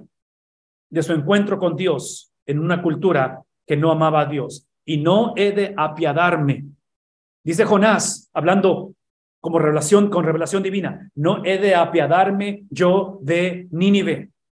la gran ciudad en la que hay más de 120,000 personas, tú te apiadas de la planta, tú tienes problema con la planta, tú tienes problema con tu comodidad, tú quieres tener una vida en la cual haya esa homogeneidad y que nadie te saque de ese contexto cómodo y seguro que siempre has querido, pero dice el Señor, yo no he de apiadarme, yo de esa ciudad, de esa gran ciudad con 120,000 personas que no saben distinguir entre su derecha y su izquierda, y también inclusive incluye a los animales. Hermanos, ese es el mensaje central del Evangelio. Y Jonás, en la restauración, Jonás, en su reconciliación con Dios, tiene la habilidad de articular. Ese es el final del sermón, es el final del mensaje. Es simplemente Jonás regresando, en lugar de hablar de su persona, en lugar de decir, oh, yo soy el profeta que desobedecí, pero véanme cómo regresé al Señor. Sí, yo espero que esta noche sea el testimonio de todos, ¿no es cierto? Independientemente de dónde estemos, a dónde vayamos a ir, Dios permita que exista en nosotros ese retorno para regresar al carácter de Dios, regresar a la persona de Dios, dejar de ser fugitivos de Dios y llegar una vez más a articular, a confesar, a exponer al Dios de piedad, al Dios de misericordia, al Dios de compasión, al Dios que literalmente busca el corazón del hombre, anhela el corazón del hombre y desea una relación, no con la versión futura del hombre, con el hombre en su condición. Y la manera en que el hombre en su condición entra a una relación con Dios es por el desprecio que ese Dios tuvo para con su hijo. Aquel varón de dolores, aquel que enmudeció y no abrió su boca, y que literalmente tomó en su lugar, que literalmente clamó y el cielo estaba cerrado. No hubo respuesta a su clamor. Jonás tiene la habilidad de regresar y decir, ese es el Dios de compasión, ese es el Dios de misericordia. Así es que es extremadamente, es mucha valentía de este profeta hablar y describir todo lo que acaba de decir, y al final presentar a Dios como el héroe, como el epicentro, como literalmente el protagonista de esta historia. Y espero que eso nos caracterice a cada uno de nosotros el resto de este año y empezar el 2023. Pastor, es todo lo que tenemos esta noche. Háblame. Sí, hay varios comentarios más, pero ya nos alcanzó la hora. Sí, como última reflexión, pastor, es importante, desde mi punto de vista, bien humildemente lo digo, porque sucede que a veces cuando Jesús oró y lloró también por Jerusalén, pienso que el Señor llora también por su iglesia cuando ve nuestra realidad, ¿no? Eh, Actuamos con tanta soberbia y nos sentimos tan superiores a las personas a las que vamos a predicar, que a veces menospreciamos incluso después de predicar a quienes llegan a la iglesia por su condición, discriminamos porque a lo mejor puede ser incluso hasta un mendigo. Y en más de una ocasión nos sucedió en esta cruzada también que predicamos en las plazas y la gente que se convirtió al Señor fueron gente de calle. Su condición no era la mejor, llegaron con su equipaje a la iglesia y más de alguien lo menospreció por su condición. Entonces, es extraño que somos los que hemos experimentado un amor inigualable, que hagamos tal discriminación cuando en verdad Dios tuvo una compasión que no merecíamos. Entonces, esta caricatura del Evangelio nos lleva a pensar que en verdad, después de haber recibido, de haber estado perdidos, ciegos al Evangelio, al entendimiento de lo que es el amor de Dios, ahora que lo hemos recibido, en muchos casos pareciera ser que continuamos con una cierta ceguera respecto del amor de Dios. O sea, decimos que conocemos al Señor, que amamos al Señor, como lo dijo Jonás, que somos temerosos de Dios, pero cuando Dios actúa en amor con otras personas que no caen en nuestros niveles de moralidad, parece que no se lo merecieran, no merecen que el Señor los alcance. Entonces suena extraño esta clase de predicación y esta clase de actitud que hace discriminación entre personas y personas. Es muy triste porque a veces dentro de la propia iglesia sufrimos esta clase de supremacía. Los hermanos a veces se sienten con el derecho de decidir y hacer con los destinos de una congregación sin consultar a Dios. dejando fuera al Señor en las decisiones. Y también sucede que muchos pastores toman decisiones y se hacen dueños como diótrefes de la obra del Señor, sin siquiera tomar aprecio por lo que los hermanos piensan, y se da para todos lados. Entonces resulta muy, muy ejemplificador lo que vivió Jonás y cómo es que en la práctica de nuestra fe también abusamos del amor y de la misericordia de Dios. Amén, definitivamente. Eso para decir. Sí, dio mi comentario, pero no, claro, claro. describe nuestra realidad, ¿no? Y esto me hace recordar, pastor, que una es de que necesitamos dejar de tolerar eso en la iglesia. Algo tenemos que hacer. No podemos dejar quedarnos con los brazos cruzados y permitir que este tipo de actitudes, otra vez de supremacía o de legalismo, no sé cómo le llamemos, siga perpetuando o siga creciendo en nuestras iglesias. Somos responsables de hacer algo al respecto. Es obvio que el precio a pagar va a ser no fácil porque hemos estado leyendo acerca de esto, pero a la misma vez también, por una parte es esa cuestión, pero la otra, que para mí sería, otra vez son las dos caras de la misma moneda, es esto que estamos hablando, lejos estemos de permitir que nos desanime y que digamos, por eso dejé el ministerio, por eso al contrario, debe de instarnos a regresar, a reconectar, redescubrir, restablecer el carácter de Dios. Porque es lo que está haciendo Jonás al final. Está hablando acerca de ese Dios de compasión, aquel que va a tener o sea, la pregunta es, ¿acaso no tendré yo compasión de Nínive? O sea, ya te escuché, ya te oí, ya conozco tu historia, Jonás, ya sé, inclusive le está hablando de su persona, todo lo que hizo. Y después de todo lo que logré, todo lo que fracasé, todo lo que hice, este es Dios. Este es Dios. Entonces, yo pienso como pastor, como padre, como esposo, nos esforzamos, luchamos, trabajamos, hacemos y somos responsables, pero al final de la conversación es simplemente reintroducir la esencia de Dios, reintroducir el carácter de Dios, porque al final de la conversación, ya sea una ciudad como la Ciudad de México, sea una comunidad pequeña, sea cualquier país, es Dios, es Dios el que hace la obra en medio de. Y es lo que esperamos que esto motive e inste a nuestras vidas a hacerlo. Entonces, tienes razón definitivamente. Sé que hay algunos comentarios que se quedaron ahí pendientes, pastor, los vamos a considerar la próxima semana, ya los guardé aquí, los tengo aquí, yo aprecio todos los comentarios, definitivamente yo voy a tomarme el tiempo con ello, pero ayúdame a hablar un poquito acerca de la clase que empezamos la próxima semana, porque acabo de poner el enlace ahí en el chat y Dios mediante la próxima semana iniciamos el libro de Santiago. Entonces, nos encantaría tenerles nuevamente, continuar estudiando la palabra del Señor. Si tienen acaso oportunidad de continuar, invitar a alguien, obviamente. Pero, pastor, háblanos un poquito acerca de lo que vamos a estar haciendo, iniciando básicamente en 4 días, 3 días, no recuerdo. Sí. Bueno, el próximo lunes, si Dios lo permite, vamos a iniciar la clase del libro de Santiago. En el mismo horario, a las 19 horas, horario de Texas, y por supuesto, obviamente, cada uno desde su ciudad